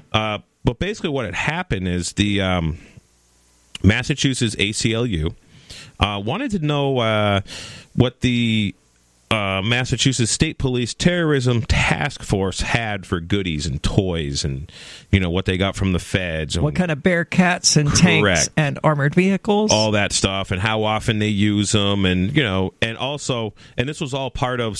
And usually when public records requests are being asked for by the ACLU, it's because they're preparing for a lawsuit. That's how, it's a lot better to get the evidence before you even file the lawsuit. And the best way to get evidence is a certified public records request from whichever agency. So a lot of these agencies are very hesitant to give up this information. Well, I bet. Yeah. I mean, for the same reason they don't like cameras and audio recording devices, they don't like having the light shine on what they're doing. Correct. So the guys that represented the Massachusetts State Police, his name is Jack Collins, and he's a lawyer from Worcester, Mass area. Okay. I actually know this guy. I've sold him hay. And he's representing the police state. He actually is the chief legal counsel for the Massachusetts Chief of Police Association. And he's one of my hay customers. Well, I haven't sold him hay in a few years because his granddaughter takes care of her own horse now. He doesn't anymore. But probably been about 5 years since I dealt with this guy. And he was always a really nice guy. And this is old. This is 5 years old, this article. So what had happened here is because the ACLU represents a lot of people who are damaged by the police. Like in this article, they talk about how, there was some elderly woman's house was burnt down because they get these, wrong information on these no-knock drug raids, and then they send in the tear gas grenades, and there's a little spark, and something sets on fire, and the tear gas is maybe flammable. There was one like that in Mississippi as well, where DeSoto County was supposedly acting on a warrant for the Tate County, which is the county I lived in at the time. And it turned out the warrant didn't exist, and they shot this Mexican dude in the face and killed him on one of these no-knock raids. And just a completely innocent person when no warrant actually existed. They were in the wrong neighborhood and at the wrong house with a fake warrant for a completely different address. Now, what happened to them when they did that? Nothing. They investigated themselves, and they waited on the media to die down, and I don't believe there was ever And then it was over. Yeah. I mean, that's what they do, They stall until the media forgets about it, until we, the people, forget about it, and then it just sort of fades into memory. Just another wrongdoing that cops did, and there was no punishment about it. Oops. And in this particular article here, they cite a bunch of reasons, like these botched drug raids. And where they get most of their information from is what's called a confidential informant. So, a snitch. A CI. CI number 62 was a guy named Jerry Battistoni, for example, who was this confidential informant for the Hampden County Narcotics Task Force. And he ended up, committing suicide in jail a few years ago. And is that suicide or a quote, suicide? Well, where I grew up in Western Mass, the locals are like, quote, suicide, because this guy, definitely had a lot of, he had some issues, and he was allowed to get away with a whole bunch of crimes because he was a confidential informant. Right. So in order for a confidential informant to basically remain in good with his handlers, with the police, he needs to give them information. Well, a lot of these guys are drug addicts, or they're pedophiles, or they're, they got some kind of vice going on, and they're basically allowed to, do their vice, whether it's, messing around with kids or doing heroin or whatever it is. So this is how they, keep their thing going by feeding the cops information. So are you suggesting that cops are, in fact, enabling pedophilia and child rape by enlisting such people as informants? I wouldn't say I have any evidence of that, but I strongly, I am saying that does happen. It definitely happens with drugs.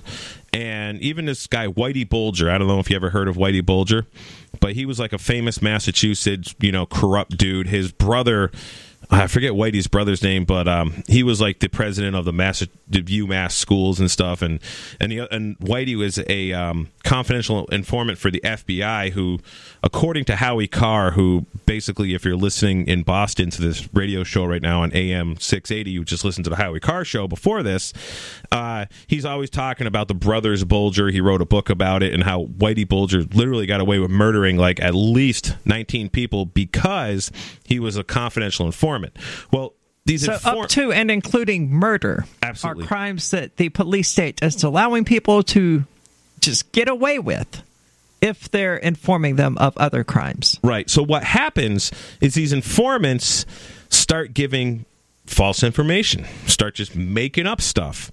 And because they have to keep themselves useful? Because they have to keep themselves useful so they can, they're allowed to, get their drugs or whatever they're doing. It's every case is, different, obviously. Right. And so the ACLU, this is talked about in this Washington Post article here, and the ACLU represents a lot of people who they're basically just old lady minding their business and their freaking house gets set on fire because, some crackhead needs a fix and says, oh, yeah, you can go get drugs at, rattles off an address, and, they go into the place at 3, 4 o'clock in the morning.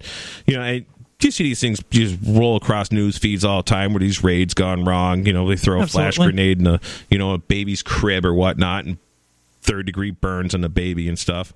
Now, do they not do any sort of prep work before? Do they just take the crackhead's word for it? Or do they, scope out the house for a bit? Well, I don't know, but police are really lazy. And stupid. And they just all trigger happy and just want to go do something. I mean, I've been to court with lots of cops, and none of them have ever prepared for a court case. I mean, they don't know the questions when you cross-examine them on the witness stand. It often doesn't matter, though.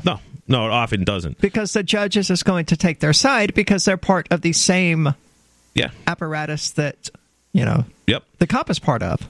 So, in this article, this article is previous while the lawsuit's actually going on. While not the lawsuit, while the ACLU is, they lost. They wouldn't get these public records requests from the Massachusetts State Police, so they went up the chain of command and they went to the Supreme Judicial Court of Massachusetts, and the Supreme Judicial Court of Massachusetts ruled that the state police, which are law enforcement councils, LECs. They don't have to rule. There's evidence. They're 501c3 corporations. So they're registered as. But the opinion of the Supreme Court justices in Massachusetts was that they're no different than the American Heart and Lung or the American Cancer Society. And I agree with them. They're 100% right. They are just municipal corporations, and that's it. And they're set up as charities. And as far as I'm concerned, they're enforcing copyright. They're certainly not enforcing people's rights. Certainly not, no. Not if enforcing those rights involves, throwing people off of boats and watching them drown. And just the countless other things that we just see and hear about every single day. 855-450-3733 or use the Discord call-in lines at discord.lrn.fm.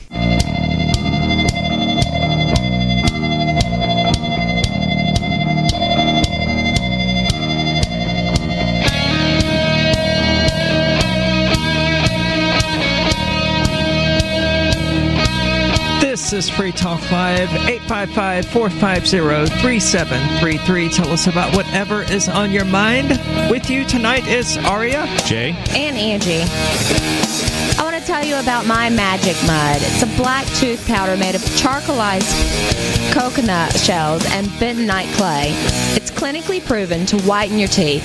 Most health food stores, Sprouts, CVS, Natural Grocers, and Walmart natural beauty aisles carry the product.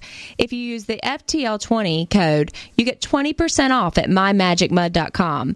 You can use it one time for 4 days and then once every 3 to 4 days after that. And it totally visibly whitens your teeth. And more importantly, it makes your teeth feel a lot cleaner. Again, that was mymagicmud.com. And you can get 20% off at FTL20 with FTL20. Very cool. Well, let's get into the phones. We've got Kevin calling in from Lancaster, California. Kevin, you're on Free Talk Live. Are you with us, Kevin? Going once. I guess he's no longer with us. Well, that's unfortunate. He seems to be... He wanted to discuss cops on the beat, presumably. I assume he was taking the side of cops, so I was interested to hear what he had to say. Unfortunately... Yeah. Maybe he can call back again. Maybe his cell phone dropped out. That's very true. So we've been sort of talking about cops all night long, and just, well, other than the insanity of the public schools in the first hour, but cops in general is the theme of the show, which is great, because the police state is something that needs to be discussed. And what also needs to be discussed is how are we, the people, subject to these charities? And as I was getting into it in the last segment a little bit, I really think it has to do with that the purpose of governments, as we know them, and they're not really governments, they're governmental agencies calling themselves municipal corporations. If you read any town charter It'll say like, the town of Palmer, Massachusetts, a governmental agency calling itself a municipal corporation. And if anybody paid attention, the suffix AL on the end of a word means similar to or like. Right. And this is what this, I was looking for a different article on this Supreme Court ruling in Massachusetts here with this. And the Supreme Court, had got into this a little bit, that they are governmental and that they are a charity. Hold that thought. We have Kevin back. Kevin, are you with us? You're on Free Talk Live. And well, I don't know who that was. Interesting. I know who question. that was. Yeah, I figure so. Yeah. I don't see myself as being extremely likely to be shot in the head. No, I'm not afraid of that happening. If I get shot in the head, just you don't need to call the police. There's not much they can do about it. No, you're done. Yeah, call my friends and let them know what happened. That's probably what ideal. I would do. But speaking of people being shot, evidently 6 Philadelphia police officers have been shot in a standoff, and this is something that I'm just now hearing about. I assume this is happening today with this sort of shoot-off where this guy has managed to kill 6 cops and has trapped 2 officers in a house with them. Have either of you been I have in not. any way No, introduced I to didn't. this story? I haven't heard of that today, but I'd be curious about it. Yeah, well, they were shot in a standoff today, and 2 more are trapped inside the house where the gunman is holed up in northern Philadelphia. A large police presence responded to a shooting incident at about 4:30 p.m. local time. That's our time, right? I assume they're on Eastern as well. In a residential area of the Nicetown section of the city. Nicetown section, huh? Yeah, interesting name. One male shooter was still inside a residence in what police described as an active situation.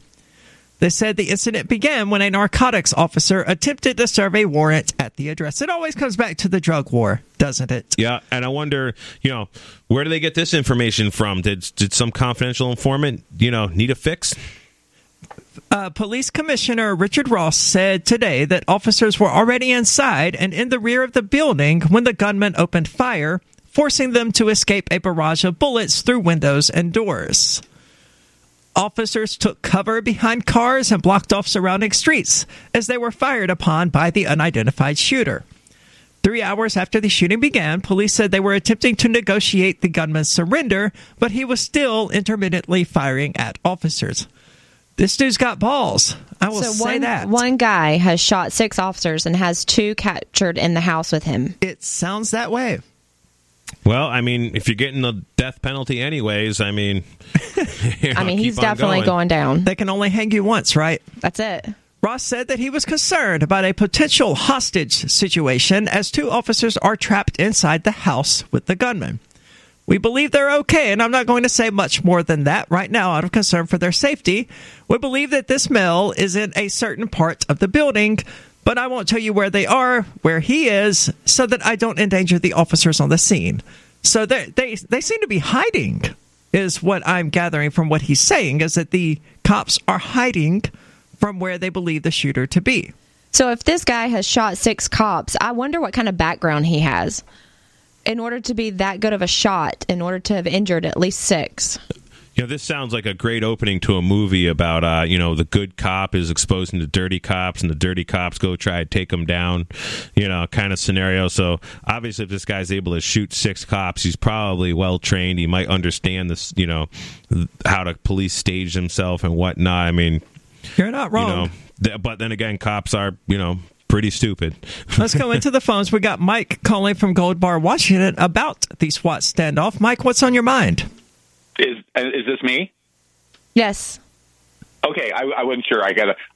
So I had a friend in Hoquiam, Washington that was actually shot a car 5 times, and he should have shot the car 5 times. The guy that owned the car is lucky my friend didn't shoot him, and my friend is now passed in a motorcycle accident. But the SWAT team was there all night, and they actually let my friend watch Full Metal Jacket, and then basically popped him with that BB gun or whatever it is, the sandbag thing. But what I discovered was they actually shot him in the heart 2 times, and he had to have surgery. So I feel like whoever was shooting that weapon tried to actually kill my friend when he was unarmed and almost naked. and he was a little guy. They basically just had to go pick his drunk self up and put him in the car. But they made a big deal out of it. So I respect them for, not killing my friend. And I don't think they needed a SWAT team. But then on the other hand, recently where I live in another town now, these two state patrolmen pulled this kid over that was walking with a backpack directly from the woods to a convenience store to get some beer.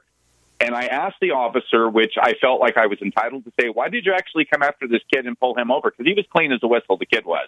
And the officer, the state patrolman, a highway patrolman says, well, when people avoid us, it gives us probable cause to look into them. And all I could think was this kid made a straight line from the woods to the store, and they had to come down the highway like 8 blocks to question. They had no business doing that. I don't think cops are stupid. I just think a lot of people shouldn't be a policeman. There's got to be some good cops out there. I don't know if I would agree about good cops. Mike, thank you so much for the call. Interesting stories. I'm also glad your friend was not killed by the police. We had a SWAT incident here in Keene not terribly long ago where the guy was videoing himself and the SWAT team as they kicked in his door and carted him off. You can watch that video on the Free Keene YouTube channel, I believe. It's fascinating stuff. Sometimes they don't kill people, but that's not really a good thing.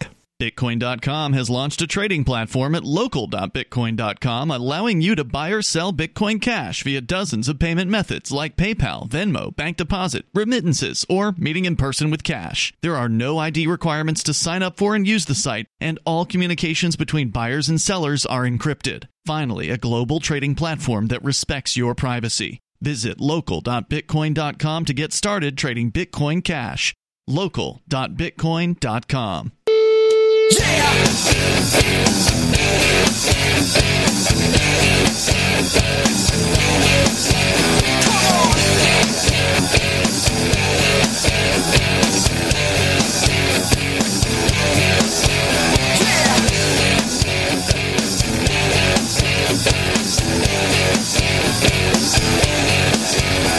That number's 855-450-3733. Again, that's 855-450-FREE, as in freedom. With you tonight, it's Aria, Jay, and Angie. So they're dealing with a very volatile solution in Philadelphia, evidently, saying that it's still unfolding and the gunman seems to have no intention of surrendering. At this point, I honestly can't say that I blame him. I don't advocate, I have advocated not sincerely in the past shooting cops. I certainly don't suggest people do it. But once you do shoot a cop, they're going to kill you. Yeah, you're done. Yeah. And once you shoot 6 of them, you're well past done. You're in the range of they're probably going to disappear you on the way to the police station. You're going to be tortured until you're dead. And this is just what prohibition brings us, violence. So your prediction is that this guy will not walk away from this, like he won't be arrested and go to jail? I think the most likely outcome of this is that he shoots himself. Okay. Probably seriously shoots himself. Yeah, isn't it only mass shooters that just give up and just the cops just go arrest them? But then wasn't that a strange incident? Well, you're referring to El Paso, right? And there was another one a few years back, or that it was the kid in Colorado, the Batman movie theater thing. And I was in Colorado when it happened in Aurora. Yeah, that's right. Yeah, I forgot about that. He basically ran out of. Didn't he booby trap his apartment as well? I think I heard that. But one of the really odd things is there's some amateur video, someone from a cell phone basically videotaped the dude just pretty much just having no guns on, just walking up to the cops all casually, and the cops just put his hand put handcuffs on, put him in a cruiser. Not like Eric Gardner, who was selling cigarettes. Lucy's. Allegedly, yeah. What wasn't even proven. Allegedly, to be. Yeah. They choke him to death. Or Kelly Thomas, who was beaten to death by their fists and their flashlights out in the streets of, I think, Arizona, may have been Nevada. Right, yeah, I remember that one too. Essentially for being homeless and in the wrong place at the wrong time.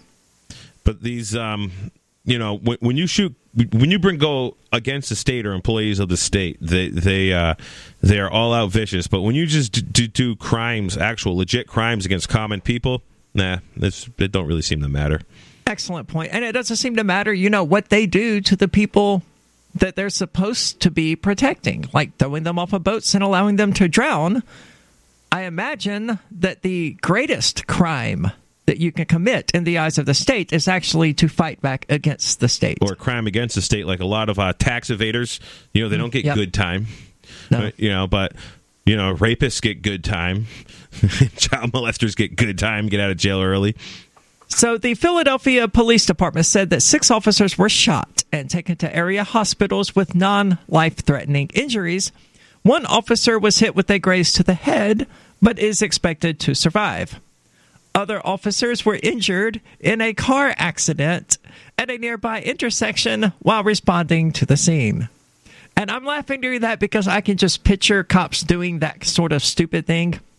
Have you happened to seen the video of the cops who didn't want to wait for a train, so they tried to beat it, and they got plowed by the train? I didn't see that one. I think it was actually during an episode of Free Talk Live that we stumbled upon it. It's just such typical cop behavior where they just become just obsessed with reaching this target as quickly as possible, and they plow through intersections into people or into trains. Well, you'll see this authoritarian behavior with people where they're so used to, being the respected authority that they literally melt down when that authority is challenged, even if it's by a speeding train that weighs 1 million pounds. And that steamrolls their vehicle. Let's go to the phones. We've got Warren calling from Keene, New Hampshire. Warren, you're on Free Talk Live. Hey, what's up, guys? Hi. Hi, what's on your mind? Well, we're talking about this incident where to bring it back to officer on the boat and dumping the person. And my whole thing there is obviously there's some sort of negligence involved with that. And my opinion, honestly, is that if an officer is in a situation where they're being held to a higher standard, then I think that if they are convicted, or if something happens like that, then they should be convicted to a higher standard as well. I think that if a cop were to say negligently murder somebody, and honestly, the negligent murder charge probably carries somewhere between 5 to 15 years or whatever the state sentencing seems fit, but they should get double that, I feel, and I don't think that's unreasonable. I was curious about your guys' opinion on that.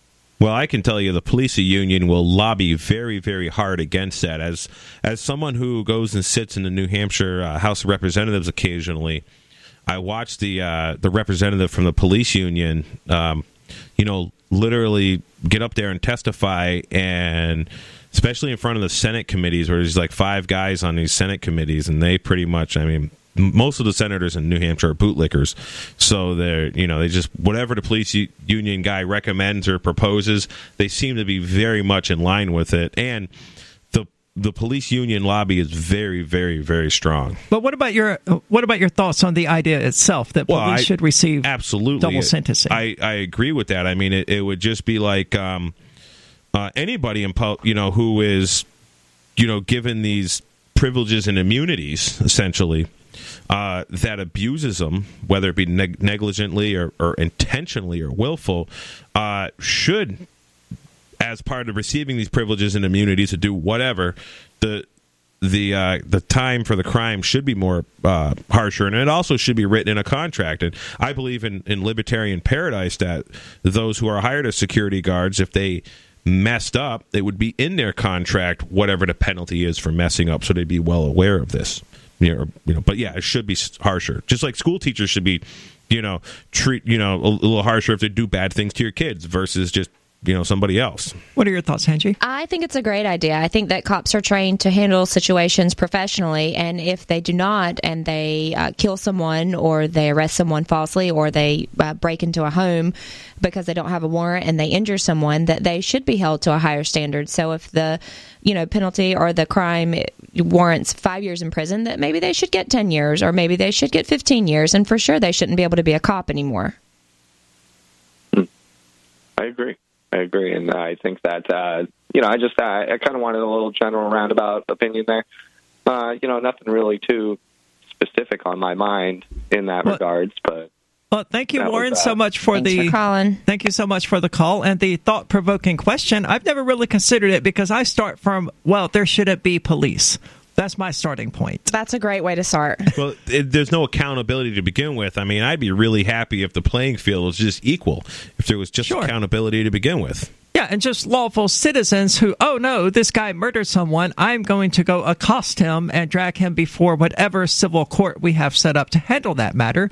Not that I would condone that, because I don't believe that vengeance is an appropriate way to run a society, and that's ultimately what we're talking about with our justice system. I really like restorative justice. Have you guys heard of that? No. I have. Walter Block is a big fan of it.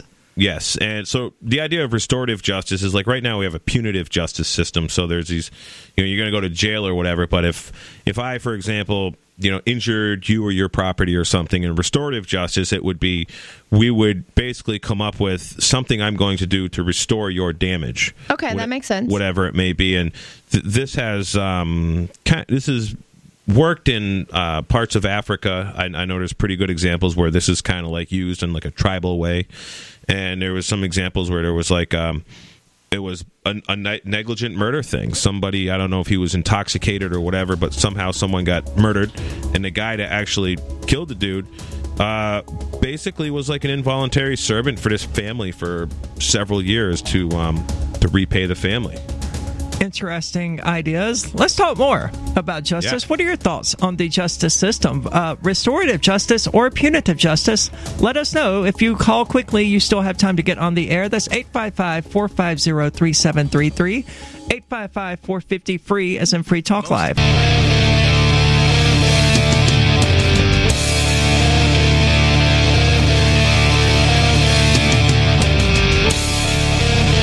Welcome back. This is Free Talk Live, talk radio that you control. And if you're quick, you can still get on the air with us. That number's 855-450-3733. And with you tonight, it's Aria, Jay, and Angie. And we just got into a bit of a discussion about the justice system. And Jay, you're a fan of restorative justice. Yes, right? actually, yeah. It's something I did some restorative justice workshops in Colorado, and I use this with.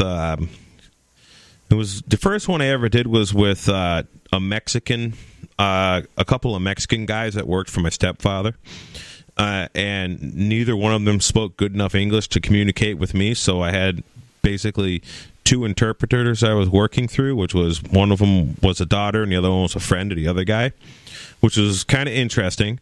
But these guys became pretty good friends, and the idea of restorative justice is actually was able to do one at PorcFest last year over, a few different things, a poker table that was settled with a restorative justice thing where all the parties seemed to be happy at the end of it.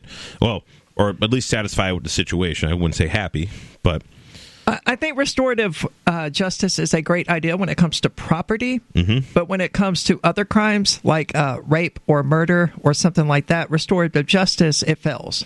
And that the only sort of justice model that works is a forgiveness-based one. Right, and part of the forgiveness, restorative justice does incorporate forgiveness, but what the property thing is, for a quick example, let's say somebody breaks a window on your house, and whether they did it intentionally or by accident, by calling the cops and getting the cops involved, and maybe there's some criminal penalty, and at least the guy's going to get like a some kind of charge or something, and it brings the court involved, or the guy basically pays for the window to get fixed, maybe pays for some more than the window get fixed, whatever the owner wants, and a lot of these things can be solved relatively easy without getting the state involved. Absolutely. But the problem is for generations now, we've all been programmed, just mostly because of public school, like in the beginning, to call the state, get the state involved.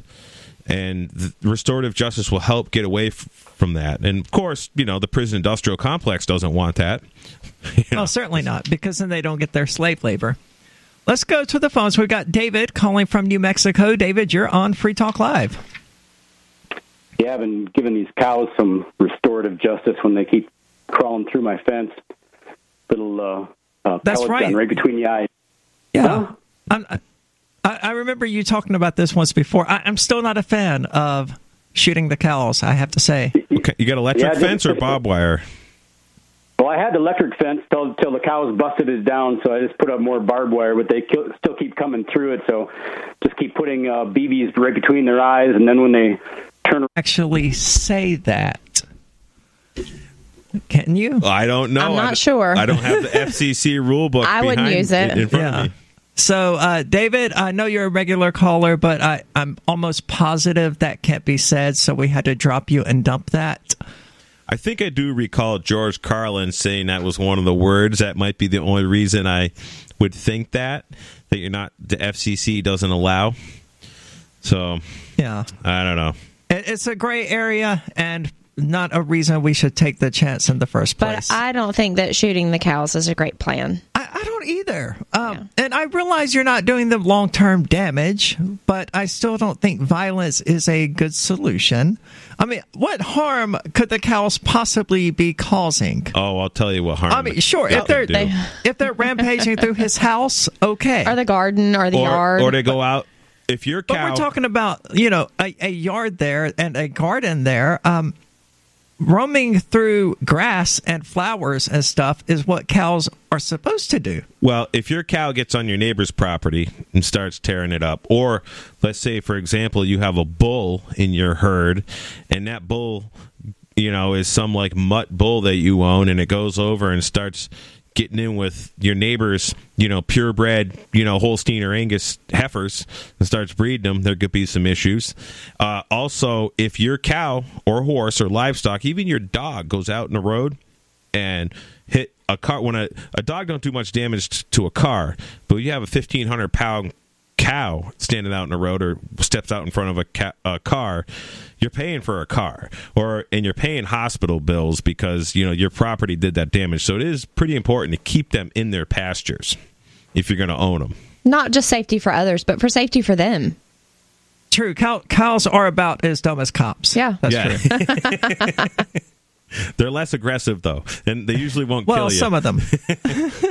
I think the bulls are pretty aggressive, but I think they're made to be aggressive, aren't they? Well, I'll tell you, Jersey and Holstein bulls, which have been specifically bred for years for their genetics, are very, very aggressive. I was actually in a skid steer once, which is like a bobcat skid steer, feeding some cattle, and I had a Jersey bull just slam his head into the side of this tractor like 4 times because he was just pissed off because we hadn't let him out with the heifers yet, because you don't want them to breed too early, because then they'll be having calves while it's still getting really cold at night, and the calves will freeze to death. So you don't want to, there's a whole science to when you let the bull in, with the heifers. Interesting. With the cows. And so, yeah, they can get pretty aggressive, especially when they're all they can see the ladies and they can smell the ladies, and, and Mother Nature's telling them what to do. They do get angry, and they will attack you.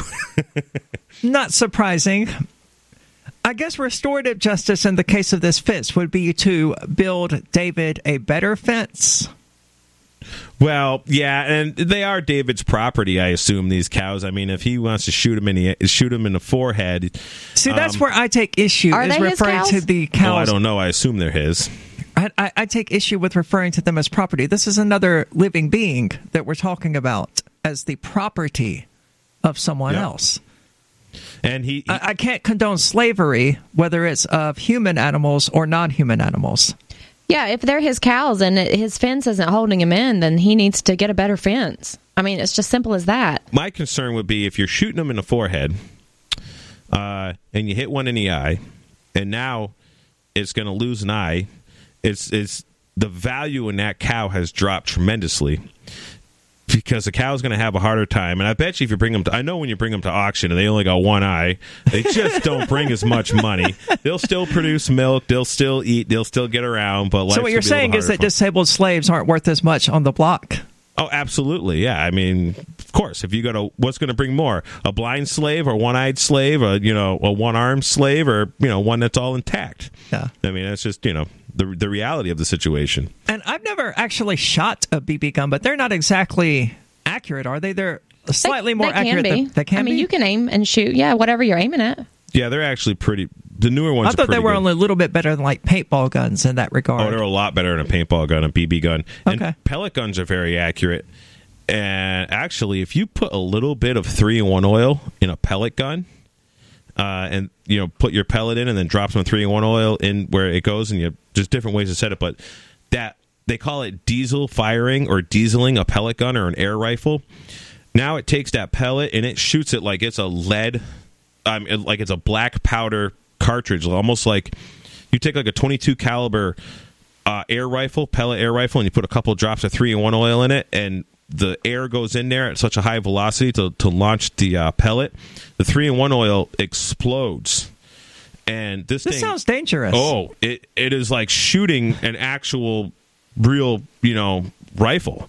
And it increases the velocity of that pellet, like not quite double, but like take a man down for sure, to where it probably, or at least pierce, the body of a man, to where it wouldn't do quite so much damage before you do this. Just if you're going to talk about pellet guns and rifles, but. And this can all be done with essentially a pellet gun. A pellet gun and a little bit of light oil, like diesel fuel, basically 3-in-1 oil. WD-40 would probably work too. David, please don't add that as you shoot the cows. Please. Hey, well, he doesn't. I'm sure he doesn't want to kill him. He just wants them to stay in there. He doesn't want to hurt them too bad. Just stay in your pen. I think a paintball gun would be a little better to scare him off. Then you'd have painted cows. That's all right. It'll rinse off in the rain. But it's not going to do as much damage. You think the paintball gun would be more effective than the pellet gun? Yeah, because it's going to sting them a little bit. And the thing is, too, is cows... The pellet gun won't? Well, the pellet gun will, too, but, I mean, I don't know. A pellet gun's going to possibly open wounds and start causing issues, and, to where the... That's true. The paintball gun probably won't. I'd be concerned about hitting them in the eyes. And then David would have his own problems to deal with. Yeah. Not to mention the vet bills. Get that electric fence fit. Good hot electric fence works well. Bigger charger. Mow down the weeds so the fence keeps working. I've fixed a lot of fence in my life, so. Well, I can't imagine that most cows are actually stupid enough to just keep walking through. Oh, yeah, something. they will. They will. They'll tear themselves up with the barbed wire and everything. Really? Yeah, electricity works the best for them. I had no idea cows were so stupid.